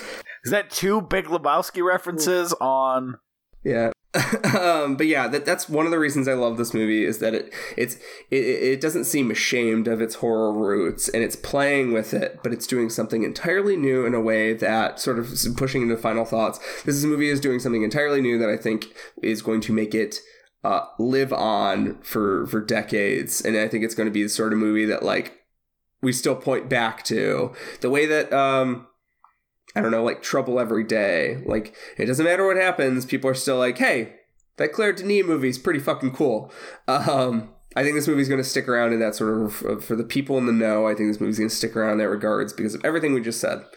It's a very evocative movie. It's layered, and it gives you sort of the fun thrills of what you expect out of these movies. It gives you kind of everything you need. I don't always get excited about horror movies, but I've really enjoying the new ones, especially the feminist new ones. But what really sold me on this movie is when I started it, I just thought it was going to be about cannibalism, but it's also like a weird sociological portrait of how people harm each other in large groups with hazing rituals. Yeah. And that is sort of more interesting to me than cannibalism could ever be. But every level of it works. It's amazing. It's great. There's so much depth, and it's really about the relationships. Nothing ever feels like it's just happens to get to the next plot point, even though there are a lot of things that happen that advance the plot. They all feel like they come organically from the characters and their relationships to each other. Absolutely. My only final thought is that it fucking rules. This movie's so good. It is that type of movie that's working on like 30 different levels, and which is in some ways like it is talking about like family and adolescence and growth into adulthood and what that means for women and men and sisters and brothers and all. Like it's tackling a lot of themes, and I think I even missed a lot of it the first time I saw it, because I was like, oh, it's the cannibal movie, and I was excited to see the cool horror movie that everyone was talking about, and like I didn't realize how deep these waters were, and I don't think we even got close to the bottom. So, Joey, thank you again so much for joining us. Yeah, we were so happy we got to get you back, especially on something that you were even more passionate about, I think. Yeah. I mean, it's sort of like the matinee I've seen so many times. I've thought about it so many times, but this one I really loved and saw recently, and there's so much to chew on in terms of like symbolism and everything like that. Can I plug a couple things? I actually have a really Yep. That's what we're getting to. You got it. I'm all about the rituals, So let's see. I'll end on I have a really appropriate work plug for this movie, actually, that hadn't occurred to me until you brought up my job. But in general, last time I wish I had plugged my Letterboxd account, because I write hundreds of movie reviews. I have 322 reviews on my Letterboxd account, so you should follow me. It's Joey Lee, JoeyLee. So that's great. And then also I have to plug my Twitter account at Movie Equations, no space or dash or anything, just at Movie Equations. Recently, I asked Boots Riley if my theory about Sorry to Bother You was correct, and he replied with a smiley face, which I think means I was right.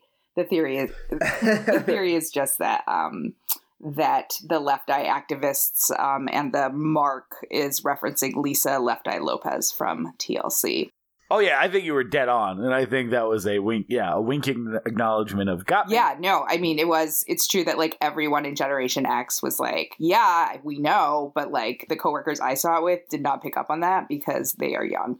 So I had to tell someone. So follow me at Movie Equations. And then this website, which is that I'm working on at work, is not released yet, but it will be by the time this podcast airs, because we're launching it in mid-September. And it fits up really well. It's endindustrialmeat.org. No spaces or underline, just write endindustrialmeat.org. And it's basically talking about we're asking people to pledge to cut the amount of meat they're eating in half, replacing half of it with like sustainable, humane, grass-fed meat, and replacing the other half of the meat they used to eat with plant based sources of protein like lentils, beans, whole grains, legumes, all that good stuff. So we have a lot of, you can meet the ranchers and find sustainable, good, humane sources of meat. That's also, better for you, raised without antibiotics. So they have a little Meet the Ranchers section, as well as, some of the environmental and health reasons and industry related reasons why you should support, humane, sustainable meat production methods with your wallet. So we're asking people to pledge, and there's also a lot of great research and resources to help you eat better. So go to endindustrialmeat.org and take the pledge. And we will put that link in the show notes. I will say, when you're doing that particular plug right after a show or a movie that we talked about cannibalism, you may want to rush up the part where you say, replace half the meat that you're currently eating with good humane. Yeah, well, for a second I was like, are you going to tell us to eat good humans? Right. And then thankfully turned around very quickly. This is not at all about eating. It's Joey's humble proposal. We are... Just take some of the beef you're eating, eat some sustainable, renewable people. Yes, there are too many people, but I want to be careful not to endorse that. Grass-fed, no antibiotics meat generally costs a little bit more than conventionally raised, but because you're cutting the amount you're eating in half, and the dietary guidelines say that everyone, especially men and boys, eat like twice as much meat as they need. So because you're cutting the amount of meat eating in half, you can buy more, slightly more expensive, much more sustainable, healthier meat sources, because lentils are cheap. That's the other half now. Yeah. No, that is awesome. Thank you again so much, Joey, for coming on. I will definitely check that out. And I hope you do as well. Peter, we have 2 more weeks. They're solo bolo shows, as you've started to call them in our text chat. Do you want to answer for that at all, or do you want to move on? I refuse. Okay, great. On just general principle, I will never take culpability for my actions. And I imagine our text chat will be subpoenaed by Robert Mueller at some point. There's a lot in there. It's nothing to do with the Trump administration, really. It's going to blow this whole thing wide open. The alt-right trolls are going to come get us now, guys. Yeah. 3 years of text conversations. They're going to find out that we liked Mother, and they're going to get us. And also, Mother, Mike Pence is going to think that's his wife. Yeah. Anyway. That's why you didn't like the movie. Get too close to home. I'm sure he saw. This isn't about Mother at all. I was lied to by the mainstream media once again. This is worse than Mulan. Anyway. We have 2 more. We have 2 more eps. Yeah, fuck. We have 2 more. The Family That Eats Together Stays Together movies, and those are Blood Diner and Spider Baby. Also, Blood Diner is also directed by a woman, Jackie Kong. It's the Lady Fright Night continues. Yeah, Lady Fright Night is continuing into November, and I hope that the rest of the show we get a lot more. Because we made that list of women horror directors. They were all fun choices for the show. Very excited about a lot of them. But so Blood Diner and Spider Baby, which are actually both movies I watched last year for Spooktober, and I liked them a lot. So I'm very excited to jump back in a year later talking about them with you, Petey Pie. Aww. It's gonna be so fun. How do you want to end these? Stay hungry. Our We Love to Watch family. Stay hungry is a weird thing because you don't want to be. It's not a pleasant goodbye. Stay full would be much more. But I guess when it comes, if they're too full, they won't come to us. Too busy clutching their bellies. I gotta say this though, since we're talking about eating people, I hope you stay hungry and don't eat. Our listeners, we need the listenership. Sweet dreams are made of meat. Good night. Right. Good night.